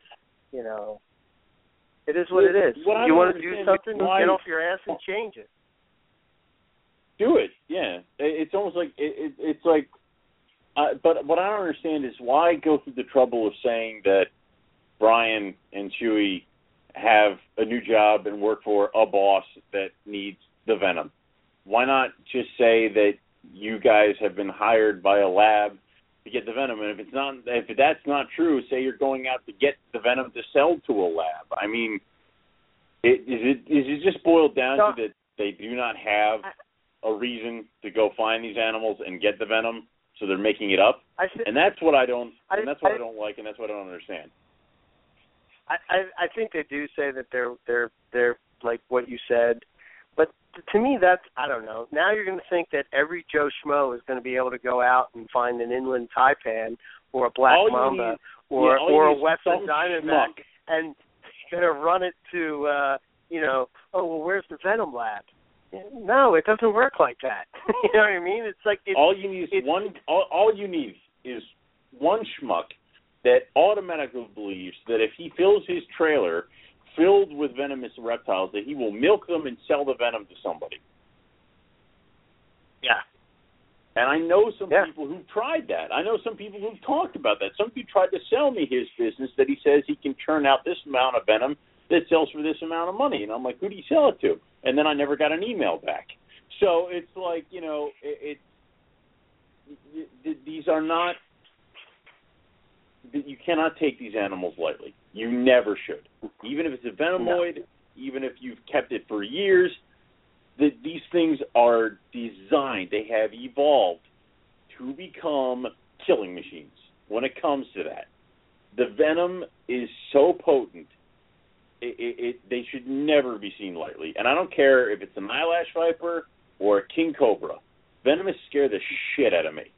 And I've dealt with venomous. I worked with a gaboon viper. I've worked with a cobra. I've worked with Gila monsters. Chris had a bunch of cobras for a while. He had some mambas too. And dude, I have come close enough to a black Pakistani cobra, to Irudu vipers, to a monocle cobra, to the point where I'm like, I'll never own a venomous snake, and I will never go near a venomous snake. And that's just my opinion. And I know some people who become far too comfortable. There was one guy at a reptile show once. He goes, I got bit by my cobra this morning as we were packing up. We'll see how the day goes. It's like, are you effing serious? There was that one guy who kept showing video of his finger, the picture of his finger dissolving. He's like, the bone will pop out any minute. What the is the matter with you? Yeah. The bones are supposed to stay in your body. When did you first realize something was wrong? Well, probably when my finger was off. So I can never really take anything that, you know, would make it, and that was some of the things I had. If I ever had a complaint about Irwin, it would be his free-handing the venomous. Yeah, well, a lot of people did complain about him, you know. A lot of people didn't like that was what probably he my was only doing. complaint. Well, you know, I just thought that Yeah. No, I'm just saying, like, you know, we've created and built the tools to handle these animals safely, hooks and things like that. And I do notice that the venom hunters have the chaps, the hooks, the boots, and all that fun stuff. That's great. But you know, you should also definitely have trained professionals do this. And the fact that you're trying to put you're putting a dangerous animal, you're putting yourself in a situation with a dangerous animal in order to make a television show. It's sometimes that can be crossing the line a little bit. In my opinion, it's almost like you almost want them to find it, not touch it, film it, talk to you about it, and then freaking leave. So, but that would just be me. I wouldn't go near them. Venomous.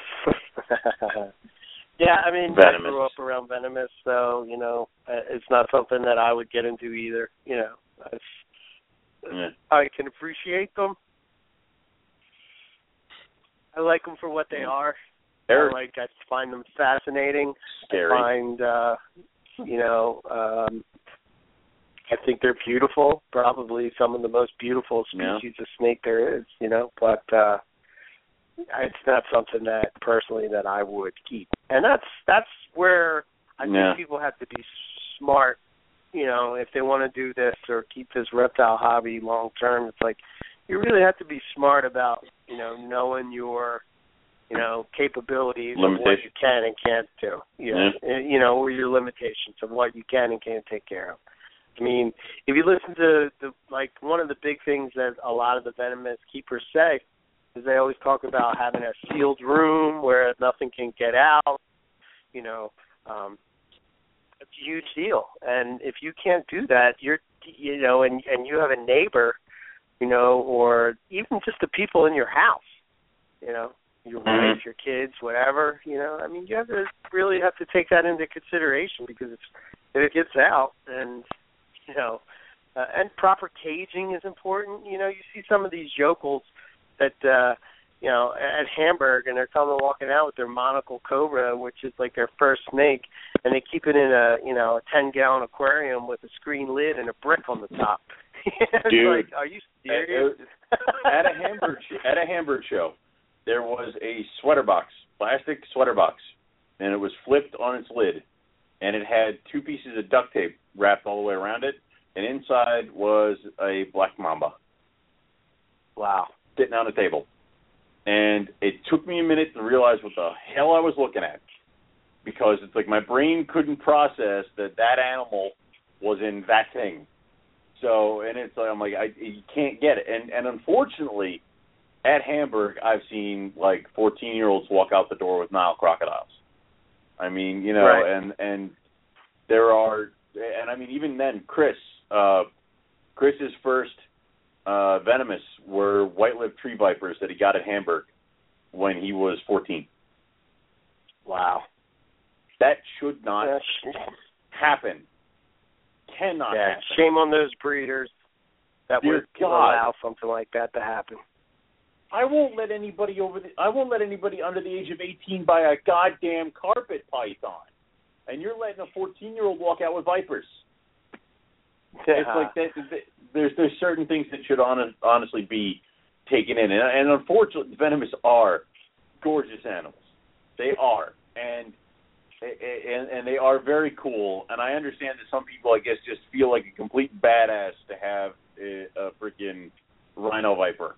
But the risk versus reward for me, I can't do it. I can't. I mean, if you can show, this is where I think that the herp community should police itself a little better.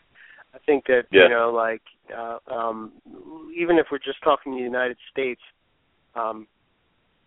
that there should be some kind of protocol in place that, you know, you have to have X amount of, you know, time with working with, you know, a venomous keeper before you can be issued a license, before that, you know, you have to have this in order to get a permit from the, you know, from your state or whatever, that you've shown that you can keep these animals responsibly.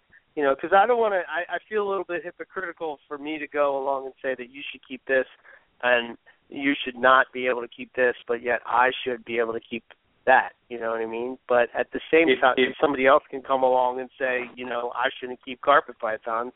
But if your carpet python gets loose and bites somebody, they're going to bleed for a little bit. Yeah. I mean, yeah, true. How many cobras did we have loose this year in Florida? I mean, like. Well, it's 3, I think. Yeah, I mean, like, that's ridiculous enough. I mean, the fact that you got that going on, but it's like with venomous, it is something completely different, because that thing is not. Yeah, a carpet python gets loose, it might bite you, it might, you know, cause a bunch of fear and panic. It won't kill anybody. Nobody's small enough for that thing to kill unless you left your infant alone in a room someplace with a carpet python. Even then, I'm not even sure. But a venomous is, you know, anybody trying to interact with that animal could potentially be killed by it, especially if it's something that, you know, is completely exotic to the United States.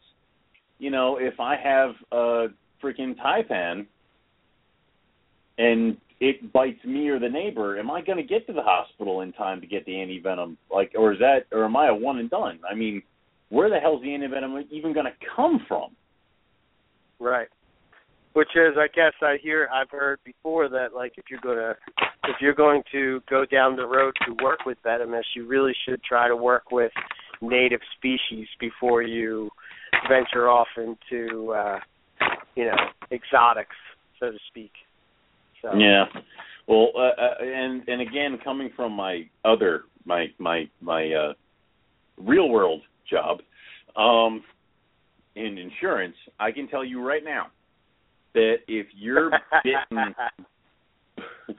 bitten by your venomous snake and you go to the hospital, your health insurance will not cover anything at all, and any zoo or lab that pays you the $10,000 a vial for antivenom is going to want their money back. So it's not worth it on so many levels. Of course, I say this, and I want Gila monsters. So yeah, but no one's died from Gila monsters bite. Yeah.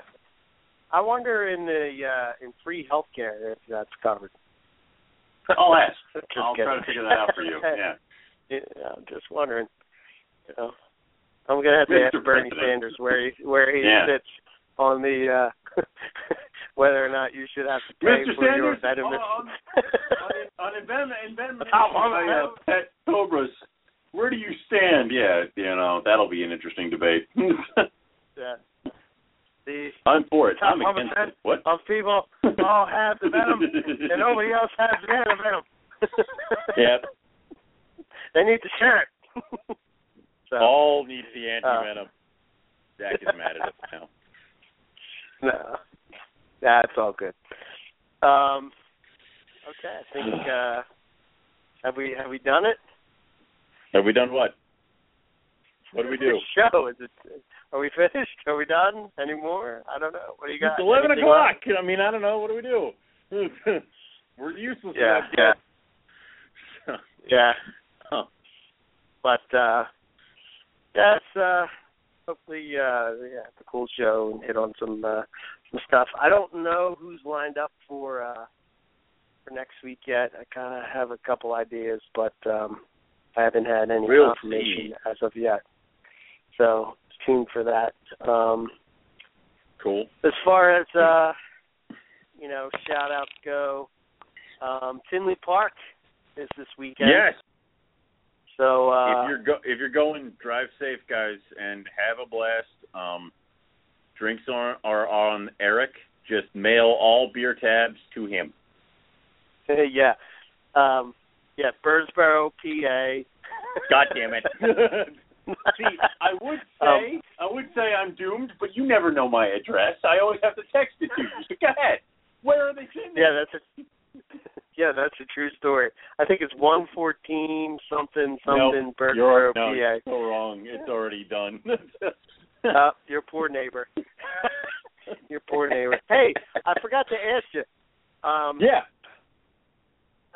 You had some Nile monitors, or whatever those monitors were, doing some action in your living room. Nile? If you think, they're Niles. They're Andrew's banded Niles. So they're like a brand new, like, morph of Nile that he's trying to create.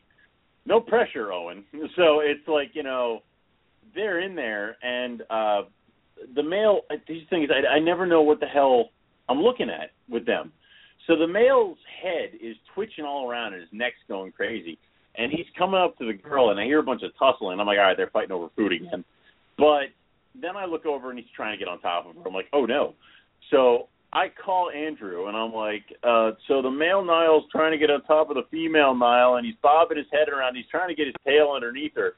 And he says, why are you speaking to me and not taking video? I'm like, oh, well, I guess I'll do that. I hang up, and the second I hang up, they're like on opposite ends of the cage, like sleeping. I'm like, what the hell? So I had to wait, and I caught them again a few days later, and I actually was like hiding on my staircase because they couldn't see me filming them. So, right. and then I posted the video to Andrew's wall because he was like, please just put it there so I can see it. And they're not that old. They're like almost 2, I think. And they're not even that big, but apparently they're old enough and big enough to potentially breed. So I don't know what's going on. I don't think she wants to, but apparently in the monitor world, there is no such thing as consent. So they're just going to keep trying, I guess. But Andrew's pretty excited, and hopefully if I get Nile eggs, I'm not going to know what the hell to do. So you're going to put them in your incubator. I will. I can breed Nile monitors, but not Ariangea carpet pythons. What has the world come to? I don't know what to do. It's just horrible. Yeah. Crazy. But, we'll see. But that's they cool. will be here.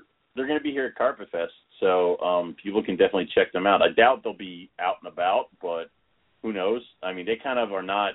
They're not as gun shy as the mangrove monitors. They kind of just don't give a shit.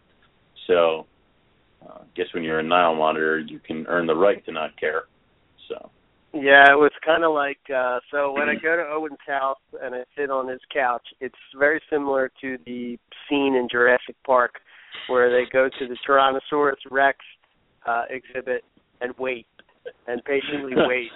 And then you're just looking at some trees and some bark, and you're just like, something's in there. And then all of a Don't sudden, see it. kind of cool. But they're cool lizards for sure. Again, it's one of those things I can admire from afar, Exactly. I have no idea what I'm doing with them. I have to change their water out tonight. I don't touch them. I just shoo them off until I can get their water bowl out, and then I give them a new one. So. Right. Cool. Well, hopefully you guys are able to reproduce those things. So, yeah, shout-outs. So, again, give a shout-out to, I'm sure Jason Balin and Howard Redding will be at the Tinley Park in March. So, stop on by and see those guys this weekend. I'm pretty sure Psychotic Exotics will be there. I'm not sure. But, I believe they usually are, yep. Yeah, they usually go out there and hang out. So, definitely some carpets to be had if you're into checking out some carpets. I don't know if Julie will be there or not, but, the usual group will probably be there. And check them out. So, let's see what else. If you're going to Tinley and you see rough scale pythons, call me and let me know. I will purchase them, and then you have to mail them to me. So. Is that how that works? Okay. That's how that works. Yeah. Is there going to be rough scales available this year? I mean, Nick has a strong possibility.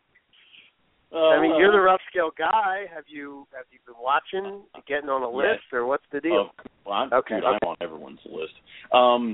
Potentially, Nick is the first front runner, in my opinion, who is going to hopefully have a clutch this year, and that's because, and I'm not just saying that because it's Romulus, but it is.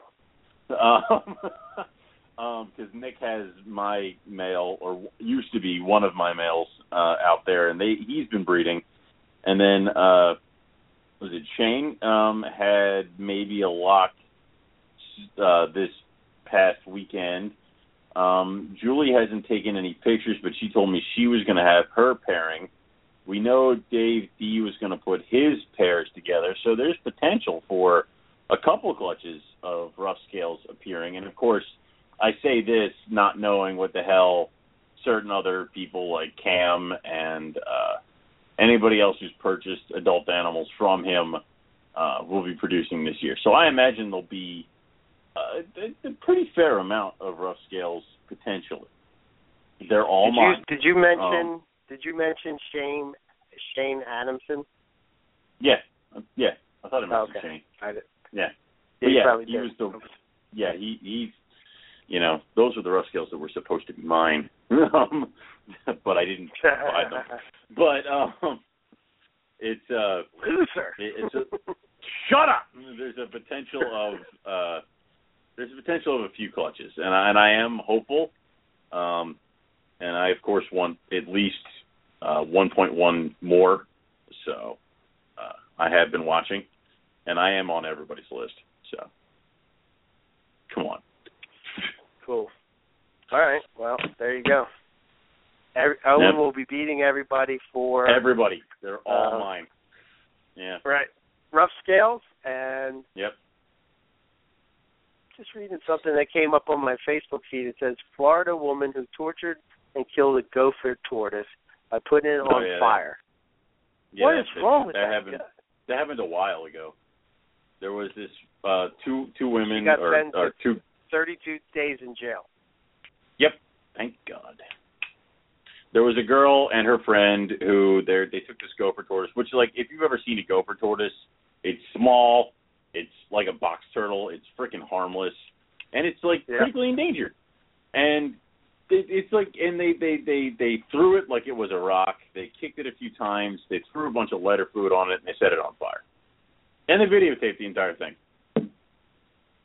And it's like, how horrible of a person do you have to be to do that to a living creature?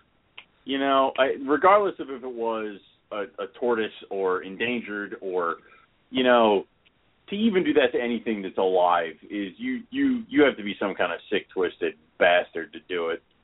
So, you know, they were talking about how they weren't going to be able to try them because they were underage and blah, blah, blah, blah. And, you know, of course, the family is on TV going like, we're getting death threats and it's not nice. And I'm like, well, you know, your daughter is a freak.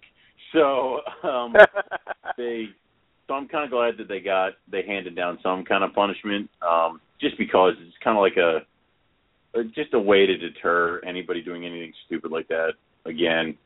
But, you know, of course, we say this with one hand that this is not nice and this is illegal to do this to a gopher tortoise when it's perfectly cool to do much worse to a rattlesnake and something like that, or, you know, various other things. So there's a lot that needs to kind of be redone with that kind of stuff. But I'm glad 30 days in jail for being a complete psychopath. Have fun. Go to therapy. So, yep. Wow. Okay. I'll stop looking at Facebook. So please do. End the show. So yeah, Tinley Park this weekend. stay tuned for whatever the next episode is going to be. I'll figure it out, and we'll let you know. Love it. As far as Morelia Python Radio, if you like podcasts and you want to learn more about Morelia, then check out MoreliaPythonRadio.com. If you have any questions or comments about the show, future guests, anything along those lines, send us an email at info@MoreliaPythonRadio.com. You can check out our Facebook page, which is Morelia Python Radio. Give us a like, follow us there. That's where we try to post any info that's up and coming and share some, Morelia-related topics with you. We're also on Twitter at Morelia Python. If you want to, subscribe to the show, you can get it on iTunes or whatever podcast app that you happen to use. And please help us spread the word by sharing the shows. We appreciate it. And the breeders that come and volunteer their time and their knowledge, they appreciate it as well. As far as myself, E.B. Morelia, you can check out my website at ebmorelia.com. If you have any questions for me, you can send them to Eric at ebmorelia.com. I'm on Facebook, Instagram, Twitter, all under E.B. Morelia. I will be the weather here is starting to warm up. It looks like winter's over for the most part. Today Thank was God. close to 60, 70 degrees, something like that. Yeah, So it's dude, like perfect warm. shipping weather. I know. So I'll be putting up a bunch of citrus tiger stuff, not het albino, just regular I don't care citrus anymore. tiger stuff. I don't. It doesn't matter anymore. They're starting to color up. They're beautiful. Really have a lot of potential. So if look for that.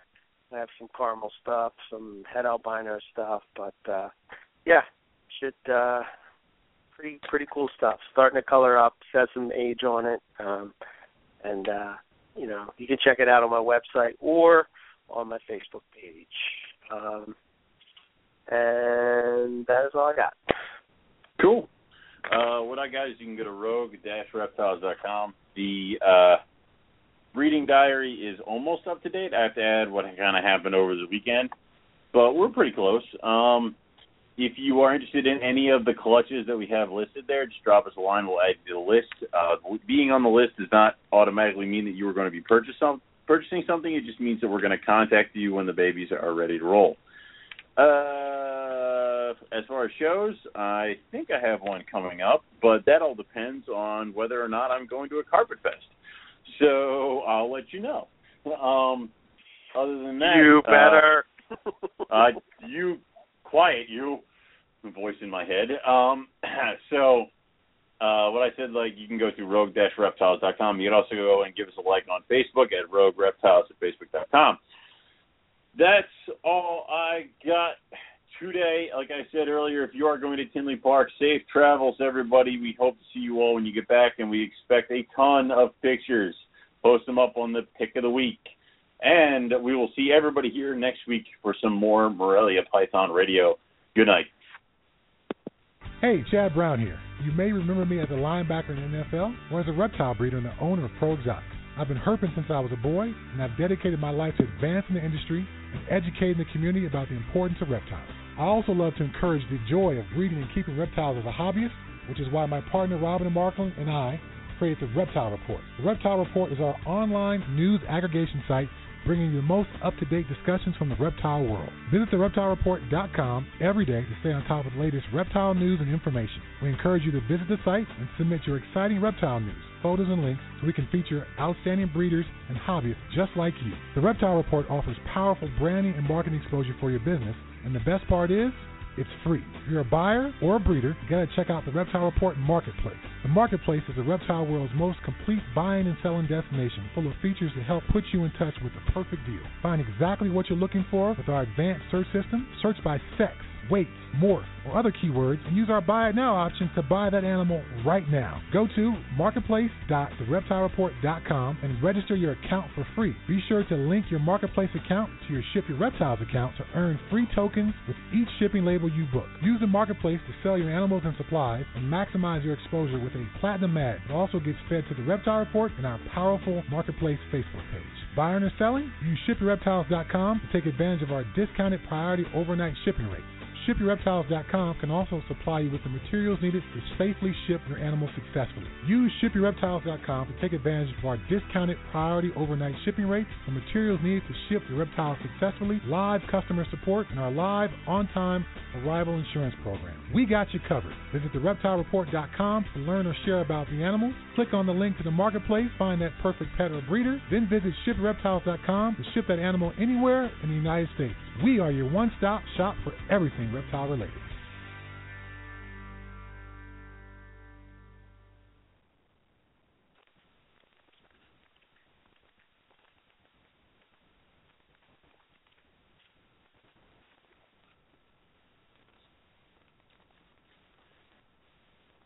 With the Lucky Land Slots, you can get lucky just about anywhere. This is your captain speaking. We've got clear runway and the weather's fine, but we're just going to circle up here a while and get lucky. No, nothing like that. It's just these cash prizes add up quick. So I suggest you sit back, keep your tray table upright, and start getting lucky. Play for free at LuckyLandSlots.com. Are you feeling lucky? No purchase necessary. Void where prohibited by law. 18+ terms and conditions apply. See website for details.